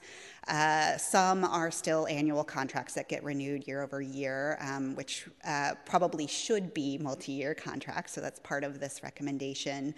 And then the city budget process is sort of assumes and centralizes decision-making about escalation at the mayor and the board currently. And so most multi-year contracts with nonprofits are budgeted at a flat rate year over year. So if you have a 3-year contract for $1 million, it's going to be $1 million, $1 million, $1 million. And each year we may add a cost of doing business escalator to it through the budget process. We have recommended to change that to allow departments to say it's $1 million, $1.5 million, $1.10 million, whatever that escalation is. We're also recommending that this be more of a negotiated approach, that, you know, it's not just a flat increase, right? There are things that are different year over year in terms of what a program growing or a program changing, rents increasing, other things that may change year over year that we want to acknowledge and assume in the way we do business with nonprofits for these sustained services. So we have done some work to explore some of these considerations this year out of that recommendation, working with departments on some of the operational considerations of what it would look like to do this, to make this change. And we're continuing to vet some policy approaches to sort of switch the script a little bit to say that this is done more in the department budgeting stage of our annual budget process, as opposed to sort of leaving decisions about whether to escalate until the end of the budgeting process. So we're still working through what that would look like. We think that there are some contracting changes that would be possible. We really do recommend multi-year contracts. We recommend considering out-year costs in your contracts. And we're thinking through how to bring in that budget process and kind of tie those things together. Okay, I just have one more area around transparency, and then I want to get to Sherilyn's, and I don't want to drag this out too long. Sorry, Chair President. Along the lines of transparency, what are how are we handling whistleblower complaints against city-funded nonprofits? I was actually shocked to learn after talking. It's Baker Place is where, you know, it's the foundation of a lot of the questions that have been raised in the wanting to do better. I was shocked that I have this one quote: clients described a culture of carelessness and impunity where concerns about violence and drug dealing and drug use inside its facilities weren't dealt with, coupled with too few case managers. Again, that can go to the wage issue, left them struggling to escape the cycle of addiction. And, you know, we've had people come to the board and actually speak at public comment. I followed up with them, and they told me some of the issues that were going on. And the fact that, again, the board didn't know any of them, I thought was a problem. And also, you know, with Baker Places, despite it being on red flag status, my understanding is that it's now reopening. I think this is in Supervisor Preston's district, but again, it's something that we've heard about, the Grove Street House, and that's a contract with MoCD, not DPH.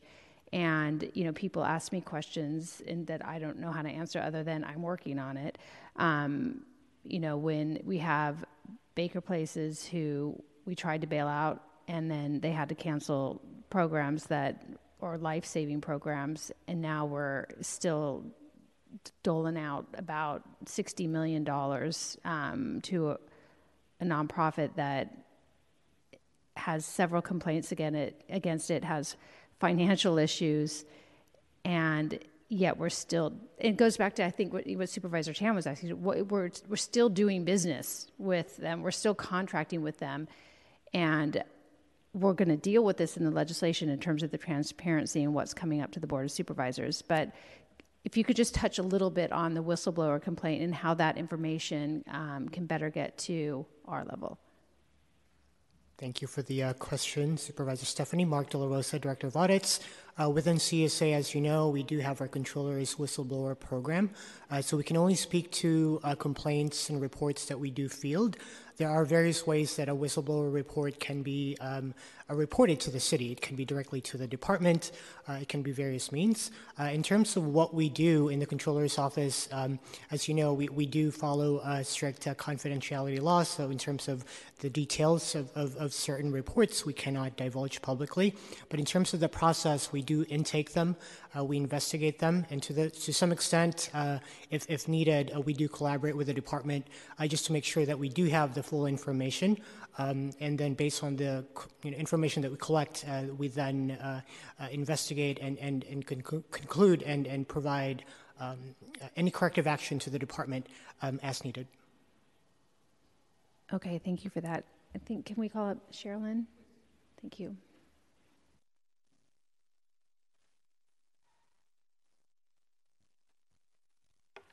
Hi, good morning.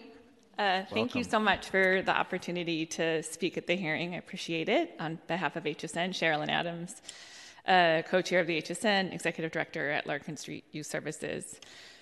So I had a number of talking points, but I think based on what I've been listening to and the questions, I'm going to try to just dive into some of the areas that I've heard brought up. First, HSN has been involved in thinking about the contracting process, thinking about streamlining since 2003 with the original Contracting Streamlining Task Force through then Supervisor Maxwell. I have been involved with HSN since that time. I have spent a ton of my time on contracting streamlining because I feel like, as do all of the members of HSN and all of the organizations that I have, that I consider peer organizations, and all of the organizations that we work with in the city and that do business with the city, we take serious our responsibility around providing high-quality services to the vulnerable San Franciscans that we are contracted to serve, and we take very seriously our responsibility to be accountable for the funding that we receive from the city, right? It's not our dollars, right? It's the investments from taxpayers and others that support the work that we're doing. I think some of the ways in which, when we think about sort of what gets in the way then, what are the challenges that nonprofits face, or what happens in contracting with the city that makes it seem like, or that we are not always successful in that. I think nonprofits, by and large, are successful in the implementation of services, and that we are accountable for the dollars. Contracting with the city is complicated and challenging. When we are talking about streamlining the process, what we are talking about is that on the program monitoring side, or on doing business with individual departments, there's very little consistency, as you heard talked about, right? Every single department has their own process for how they contract: procurement, negotiation, invoicing, contract development, how we report our contract, our deliverables, what portals we use. All of that is different. So as a nonprofit, you're trying to comply, you're trying to make sure that you're doing all of that while you're providing services. As was just mentioned, most of our contracts are flat funded, except in years when there's been a cost of doing business either allocated by the mayor in the budget process and or by the Board of Supervisors. So that's not been every year. Some years that's been, sometimes it's been consistent. We've had some really good years, like last year, when there was both wage issues addressed with and a solid cost of doing business, and a combination of what the mayor did and what the board did. Flat funding and inadequate indirect rates and inadequate funding to support the compliance side of the organization. That is meaning that we have adequate financial staff. We have adequate staff to be able to do reporting. We have the ability I had 28 program monitoring visits in the fall. 28. Because I have 28 contracts with the city. When I have contract with, there's follow-up with those. If there's something we need to be doing better, we partner with the city. We have a corrective or a response that we then need to adhere to, right? There are processes, but there is not continuity, consistency, and a systemic approach to how we are doing the monitorings of nonprofits or the services that we're delivering. So it doesn't mean they're not being delivered well. It doesn't mean we're not, on a whole, most of us, executing well on the contracts that we receive. The visibility and the transparency is by program, not by either organization or not by kind of service delivery intervention, because it's department by department. The citywide fiscal and compliance monitoring that was implemented in 2005, I think has been super helpful. And while it can always be improved, it's a great model for a process that I think if we could think of ways to be able to do that on the program side, it's much more complicated, but if there could be consistent standards or templates or approaches that may help to ensure that there's better information going to the city and there's increased transparency amongst and between departments as well as other entities that are interested in this information. I could talk about this for hours. I could. But I think I might pause to see if there's specific questions that I can address from all of you. Thank you. Can I just ask you to break down that you had 28? How many different departments was that? We contract with almost every department in the city, so I think that's probably Larkin Street's kind of. I don't think we're that uncommon with having multiple departments. So there's we have for every contract we have, and we might have multiple contracts with a single department. There is a site visit. Occasionally there's a desk visit, but often there's a site visit. So that's in an intention to make sure that we're doing what we're supposed to be doing. I understand. Right. I understand why a different department might need to come out separately. Right. I'm stunned to learn that if you have 5 contracts with the same department, that they don't internally coordinate and do one site visit. Yeah.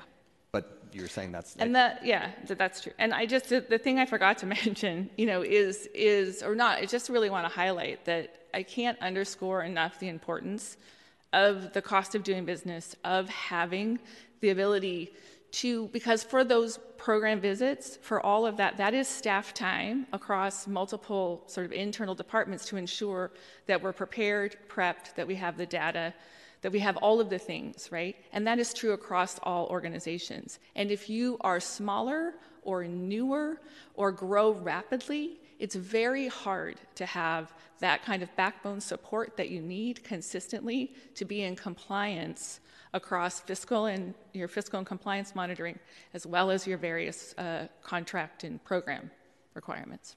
Just as a quick follow-up, is it different in private sector funding? In other words, if you have a foundation that gives you 3 grants, do they communicate with each other and send one person out for a site visit for all 3 grants, or do you have the same dynamic? In general, for the major differences between in the private funding world, when we have a foundation grant or contract, agreements are made up front about what exactly what's going to be, the outcomes are going to be, the intent of the funding, and what we are going to, the budget, all of that. And then there is, in general, one visit. Maybe there's more reporting, but yes, there tends to be a more consolidated approach, and there's we do agreements on the front end about outcomes reporting in a slightly different way. Thank you. Supervisor Stephan. Thank you. I just wanted to thank you so much. And I don't have any questions because we've been meeting about this and everything you've said. You've told me in meetings before, but I just want to reassure you that we're going to continue to work on those issues that you brought up in terms of the continuity and consistency and having to report to so many different departments and really do on the program level what we've done on the fiscal level. And meeting with the controller's office, I feel like we're making headway. I know in the last meeting we talked about what a huge undertaking this is, but certainly no reason not to take measures to make sure that we figure this out. So thank you for being a willing partner and working with us, and we're going to continue to have conversations with HSN and any nonprofit that wants to speak to us about this. Thank you. Thank you, Vice Chair Stephanie, and echoing the thanks to you for all your work. I also do want to recognize our controller, Ben Rosenfield, has joined us. Thanks to you and your team for all your work on this and meeting with all of our offices. And I don't think any of us have a auditor type or financial background of that depth, so we learn a lot from you, so thank you. I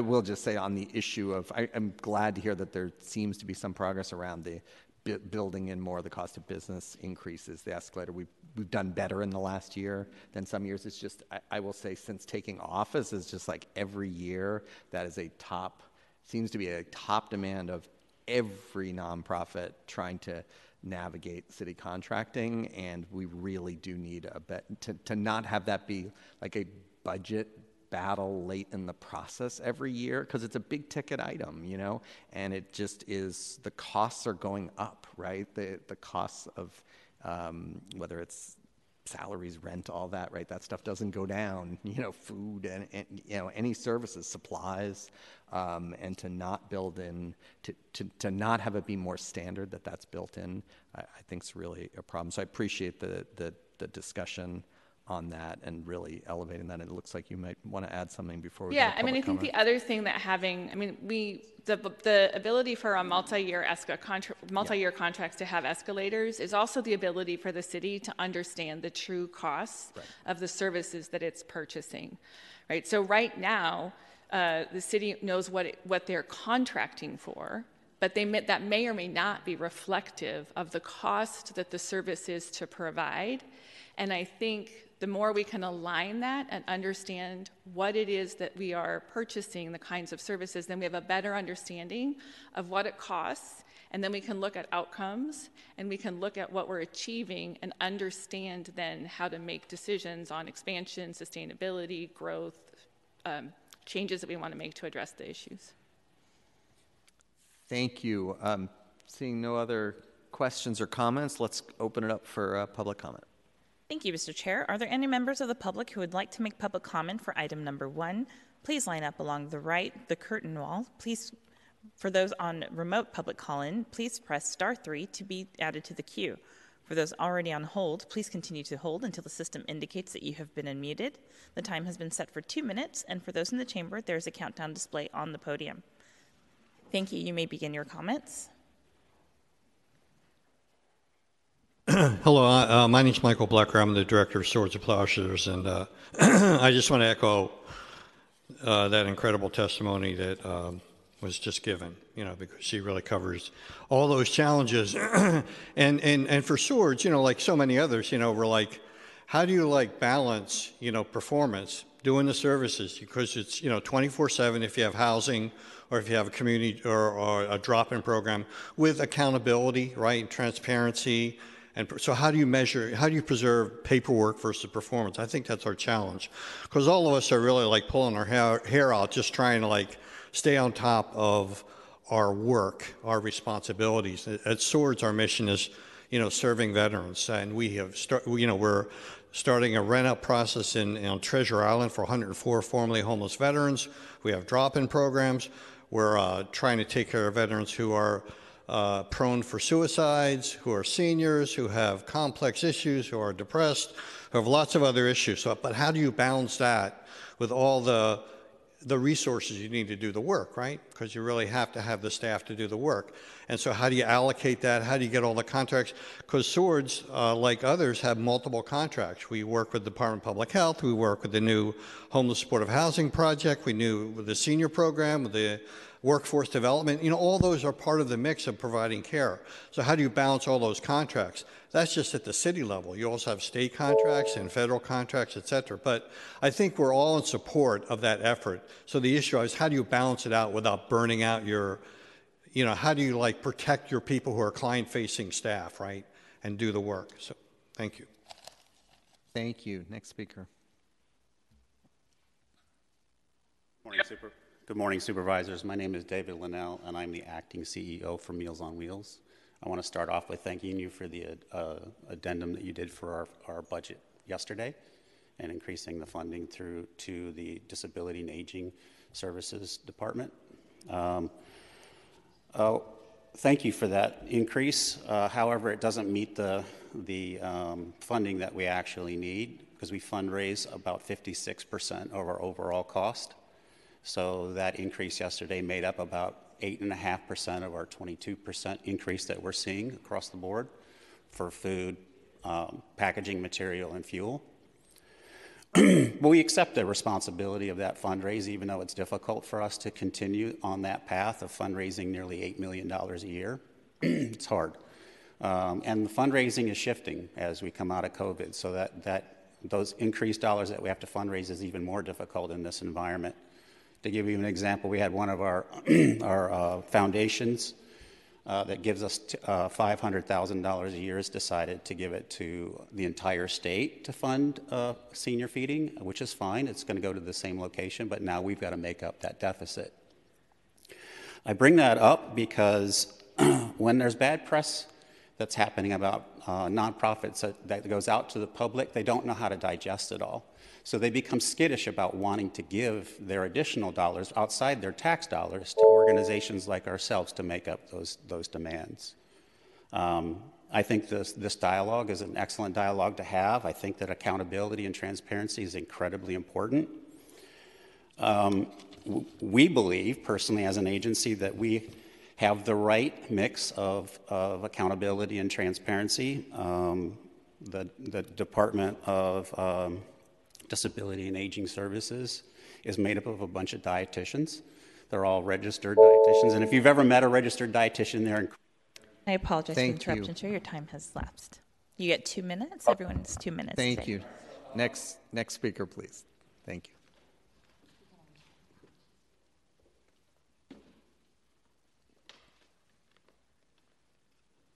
Good morning, supervisors. Beverly Upton, San Francisco Domestic Violence Consortium, representing 17 members doing direct services for domestic violence in San Francisco, crisis lines, shelters, legal services, and the beloved community. We're honored to contract with the city, and we're happy to see this efforts towards transparency. And we want to also thank our controller for the guidance, because when we saw it in the San Francisco Standard at 6:45 in the morning, we got on it. We wanted to see who was out of compliance and how could we help.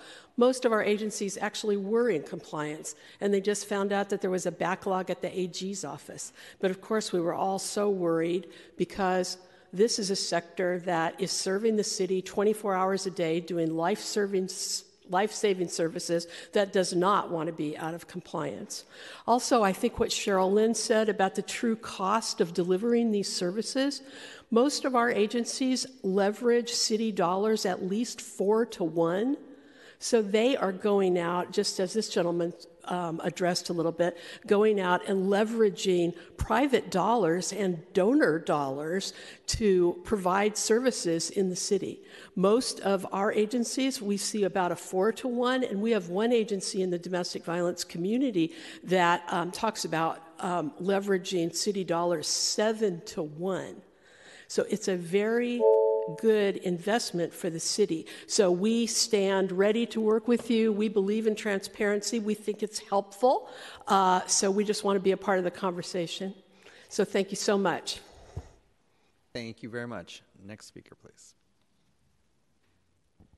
Good morning, Debbie Lerman, San Francisco Human Services Network. I want to thank the controller's team for these reports and Supervisor Stefani for calling this hearing.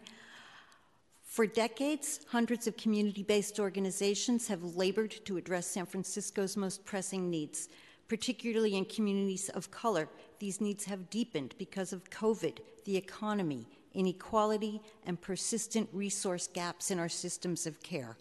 We have seen recent media coverage of a couple of nonprofits that have struggled to fulfill contractual obligations, and that has renewed the call for more accountability. HSN fully embraces accountability, transparency, and oversight. We do not and will not excuse misuse of public funds. We welcome positive critique and public scrutiny as a catalyst for constructive dialogue and improved performance. The public deserves our best. However, HSN members will not abandon friends and colleagues, nor the communities they represent in their time of need, and we fully express support for those organizations that need resources, assistance, and capacity. Likewise, we call on the city to support our sector, and particularly when a valued community partner faces challenges, hold yourselves accountable by helping to stabilize and improve the organization and preserve the services it provides. Criticism is easy. Join us in extending a helping hand to fix the problems. We invite stakeholders, including the media, to join us in a unified effort to reinvest in our city's CBOs. Our services are indispensable parts of economic recovery in every neighborhood, and supporting our services also supports thousands of nonprofit workers that carried us through COVID. Join with us as we work together to build a better San Francisco for all. I apologize for the interruption. Each speaker is being given 2 minutes Thank today. you. And a reminder to everyone, 2 minutes for public comment. We cut you off, everyone equally. We are required to, but you can always email the committee or email the board if you don't get to your full remarks, and the clerk will remind you where to send your email after public comment. Hi, everyone. Just thank you, supervisors, for giving me the opportunity to speak. My name is Laura Lala Chavez. I'm the executive director at Lyric, LGBTQ youth organization in San Francisco. I just want to echo everything that my colleagues have said. I don't think it's a secret that many of us are doing the best that we possibly can. We have that lived experience. We understand our communities and what they need, and our sole focus is in providing that service and doing it in the best way possible. And so we are thoughtful partners. We are excited to partner with the city. And so I just want to speak a little bit to the challenges of that. 28 visits is very, very common. I mean, I'm experiencing the same thing, and many of our other colleagues are experiencing the same thing. I have staff, we're trying to provide that service and that quality of care, and we're having to pivot and constantly communicate to all of our different departments about deliverables, about all of the different standards. And so it becomes really difficult for us to manage that standard of care and be able to constantly abide by all the non-streamlined services across the city and across city departments. And so I'm strongly supportive of improving this monitoring process. And thank you all for the time. Thank you. Are there any other members of the public in the chamber that would like to make comment on this item? If not, we will go to the call-in line. We currently have 8 members listening and 5 in the queue. May we please have the first speaker?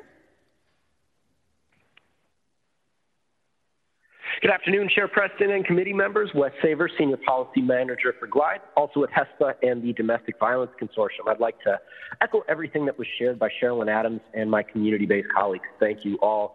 GLIDE shares the concerns expressed by the supervisors and supports accountability for nonprofits receiving city funding. Really grateful to Supervisor Stefani for calling this hearing. We want to ensure a collaborative process, and also that city departments, too, are accountable in their dealings with nonprofit partners.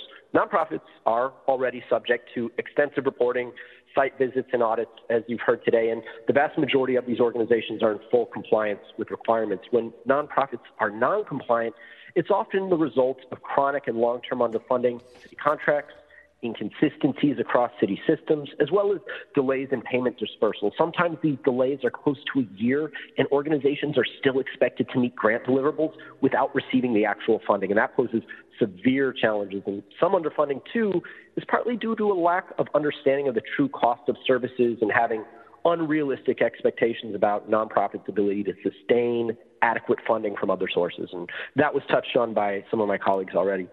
Underfunding contributes to non-competitive wages that have led to recruiting and retention challenges. Some folks from the city presented on that already. And although the current monitoring process proves that most nonprofits are compliant, we do have some concerns about aspects of the process. And those include many reporting requirements and monitoring activities are duplicative. The city lacks a centralized reporting system that would allow departments to share data, and program monitoring results should be used to connect CBOs to capacity building investments and technical assistance. So we hope this is the beginning of a collaborative process to improve nonprofit oversight and monitoring, and we really feel that an effective system really ultimately help to increase support for these vital services to San Francisco's most marginalized communities. So thank you for all the great conversation today, and we look forward to helping improve the system going forward. Thank you for your comments. Thank you for your comments, Wesley Saver. Next caller, please.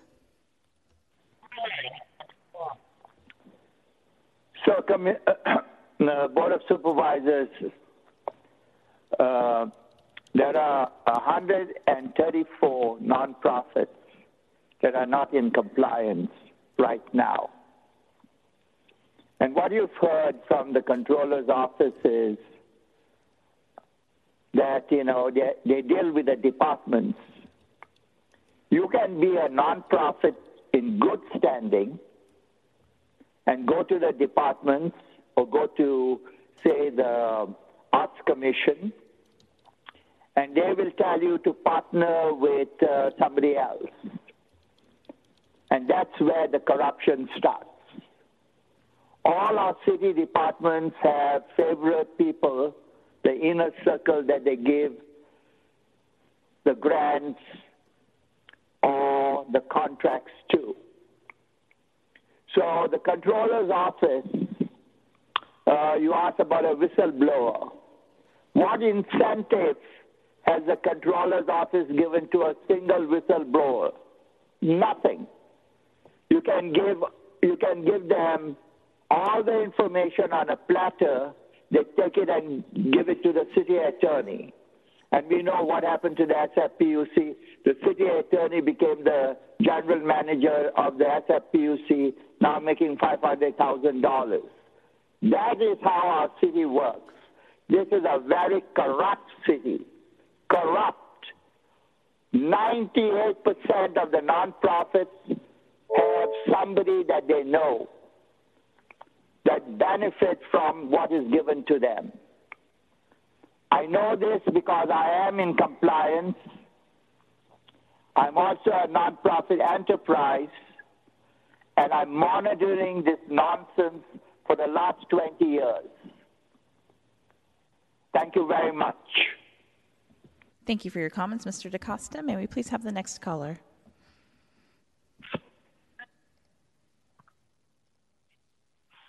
Good morning, supervisors. This is Marie Hrabiel calling in. I represent an organization in the Richmond district called SOAR, and we are extremely gratified and appreciative of Supervisor Stephanie calling this hearing. The conversation has been enlightening, and I hope it provides some basis for moving forward and making some changes.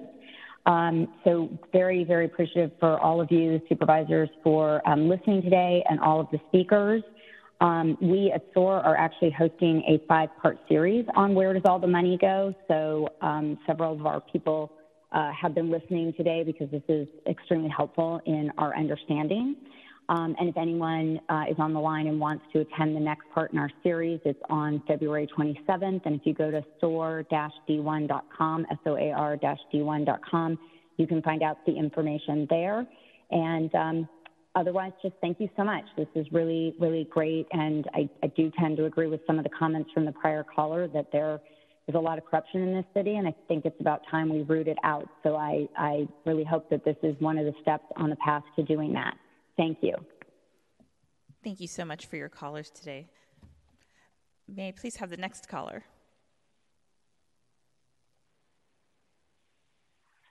Good afternoon, supervisors. I'm Doug Stiles, the Executive Director of Huckleberry Youth Programs, also one of the founding members of HSN. Thank you for having this conversation and for the opportunity to continue the partnership and services in San Francisco. Just a couple comments.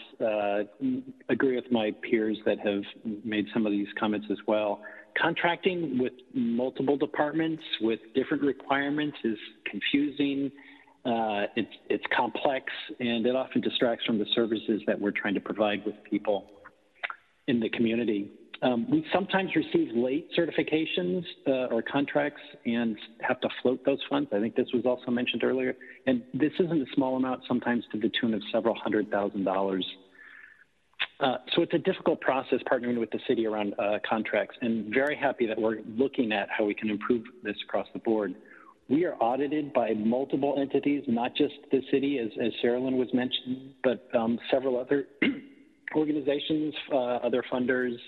We have an independent audit as well every year, and we are in full compliance. And when there's challenges, we work with the organization that's looking at us to say, how can we improve? Because we're always looking to improve and be a stronger organization going forward. And just finally, I want to say, the multi-year contracts and planning would really solve a lot of these challenges and the headaches that we're talking about. So we are in full support of the controller's recommendation to standardize and streamline and improve the monitoring process going forward. And thank you again for bringing this to a broader audience, and hopefully we can streamline some of these processes moving forward. Thank you. Thank you for your comments today, Doug Stiles. May we please have the next caller?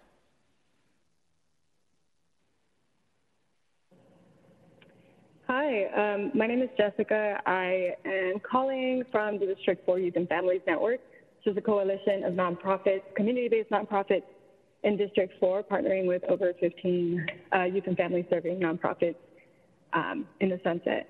And then I also want to just echo a lot of points that were made. Thank you, everyone, for the opportunity to speak. So as a large number of nonprofits provide essential services to the communities they serve, it is important to ensure that the monitoring process is effective, efficient, and fair. However, the negative narrative that has emerged in response to recent publicity regarding a small number of non-compliant organizations can be damaging and misleading. We acknowledge the need for accountability, but we also request that the conversation acknowledges the impacts of underfunded contracts and wages, as well as the level of oversight that already exists and the contributions of the nonprofit sector. Our concerns with current monitoring processes include inconsistencies across departments, overly ambitious performance measures, duplicative reporting requirements, and monitoring activities. A lot of these were already mentioned. Some unnecessary evaluation requirements and lack of centralized reporting systems. Furthermore, we suggest that the fiscal and compliance monitoring should focus on the CBO's overall health and compliance, with program monitoring results used to connect CBOs to capacity building investments and technical assistance. The Controller's Report provides an opportunity to standardize, streamline, and improve the monitoring process in collaboration between the city and CBOs. So we urge the city to consider the nuances in the bureaucratic processes and be thoughtful of how implementation hinders nonprofits' ability to provide quality services to their communities. We also request that the conversation surrounding nonprofit accountability takes into account the challenges that come from chronic and long-term underfunding from the city contracting issues, unrealistic expectations, and recruitment and retention challenges. And then in conclusion, while we support accountability for nonprofits receiving city funding, we also call for a Thank fair you so and much nuanced for your comments conversation today, that Jessica. I apologize for the interruption. Thank you so much for your comments. Are there any other callers on the line?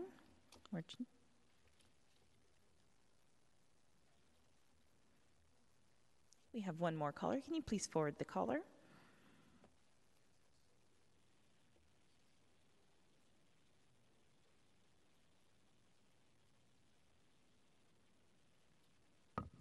May we please have the next caller? Hello. Hello. Please proceed. Can you hear me? Yes, please proceed. Oh, sorry. I just wanted to say that I was calling in. My name's Leilani, and I'm a San Franciscan. And I think that many of us throughout San Francisco were just worried because we understand a lot of money is being funneled through nonprofits, but we just don't see enough change to understand what's going on. And so I'm glad you all have this hearing today. also from community members, family members. The issue is they feel like there's all these nonprofits and we don't know what all of them do or where we can find them, or the fact that when we do reach out, they only are open on certain days for a couple hours and don't answer their phones consistently throughout the day. So when the public is calling in and trying to reach out to get services or to be engaged, there are barriers.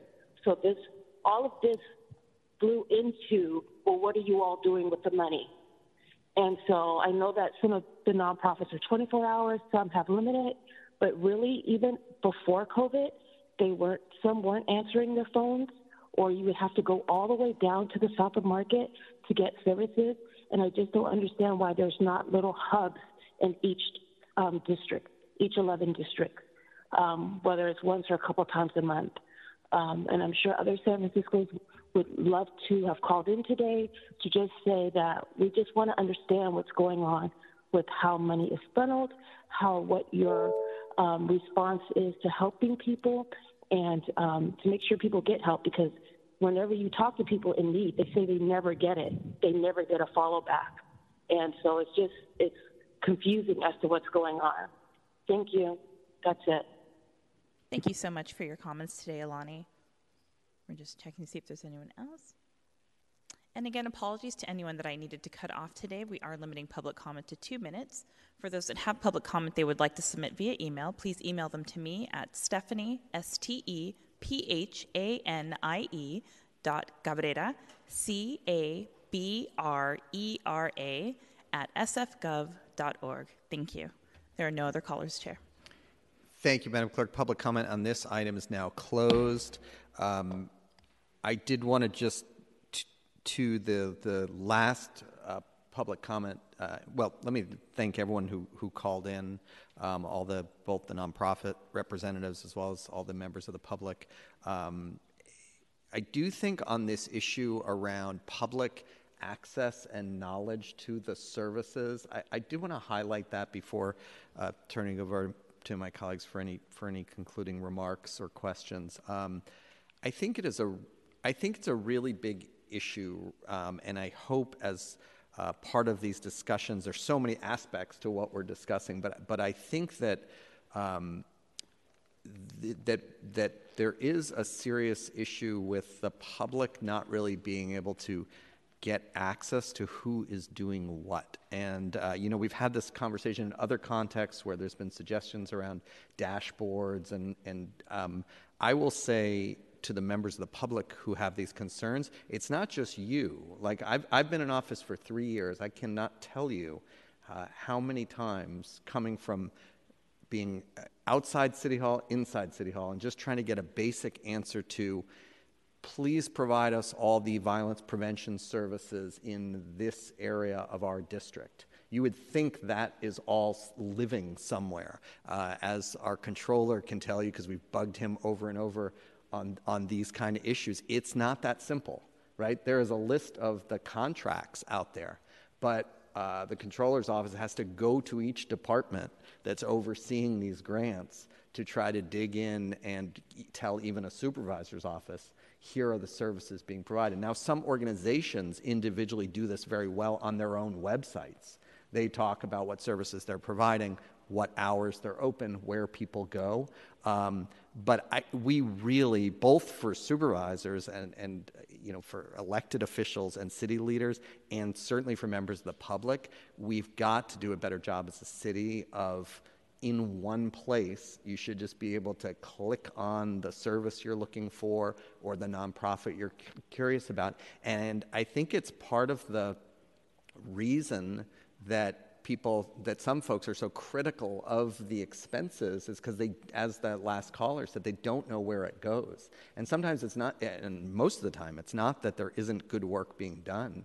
It's that the public has no idea if there is good work being done or not, and where the gaps are. And so I will say in our experience, especially around certain, food insecurity issues, violence prevention, other things where we've wanted to step in and fill gaps that we know exist, figuring out what the gaps are is hard when you don't even have a comprehensive look at what we're currently funding, what times a day people can get service, what service they can get. So I will be happy to work with colleagues and the Controller's Office and anyone on what we can do to have better transparency and really coordination of all that information in one place, because I think it's crucial. So I will leave it at that. And Vice Chair Stefani. Thank you, Chair Preston. I am so glad we've had this hearing, because everything that I've been talking about with Ben and Natasha and the City Attorney's Office came up here, especially the dashboard. When you said that, definitely that, I mean, you and I are thinking exactly the same on this. So, you know, transparency is a huge part of it, not just for the public, but for us. I agree with that, to get a better understanding of the services we need, the services that are out there. And I'm really looking forward to continuing to work on this legislation, and can't thank my colleagues enough for their input. And thank, again, the Controller's Office for your presentations today and for your continued work, and to the nonprofits. Thank you, Sherilyn, for your comments and all those who called in.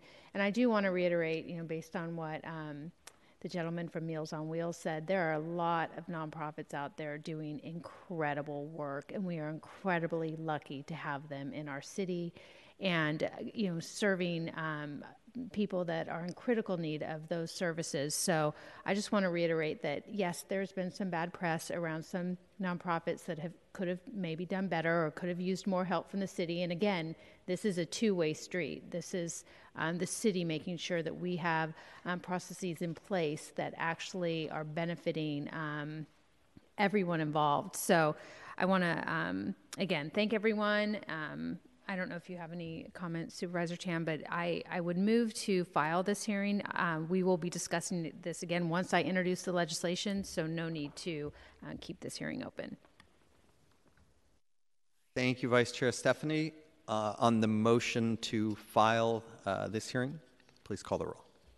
Vice Chair Stefani. Stefani, aye. Member Chan. Chan, aye. Chair Preston. Aye. Preston, aye. There are 3 ayes. Thank you. The motion passes. Thank you again, everyone, for your participation in the hearing, and thank you again, Vice Chair Stefani, for your leadership on this. Looking forward to the legislation in the next chapter on this. Why don't we, Madam Clerk, please call the closed session items 2 through 8 together.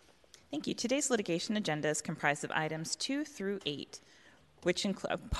Today's closed session agenda is comprised of items 2 through 8, which includes various ordinances and resolutions regarding settlements for lawsuits and unlitigated claims. Members of the public who wish to provide public comment on items 2 through 8 should call 415-655-0001. When prompted, enter meeting ID 2499-452-1258, then press pound twice. Those in chamber should line up along the curtain wall. If you haven't already done so, please dial *3 to be added to the queue. When the system prompts you have been unmuted, you may begin your comments. Is there any member of the public in the chamber that would like to make public comment on items 2 through 8? Seeing none in the chamber, we'll go to the call line. There are currently 0 callers in the queue. Thank you. Public comment on these items is now closed. And on the motion to convene in closed session, Madam Clerk, please call the roll. Vice Chair Stefani, absent. Member Chan. Chan, aye. Chair Preston. Aye. Preston, aye. There are 2 ayes with 1 member absent. Thank you. The motion passes, and we'll now convene in closed session.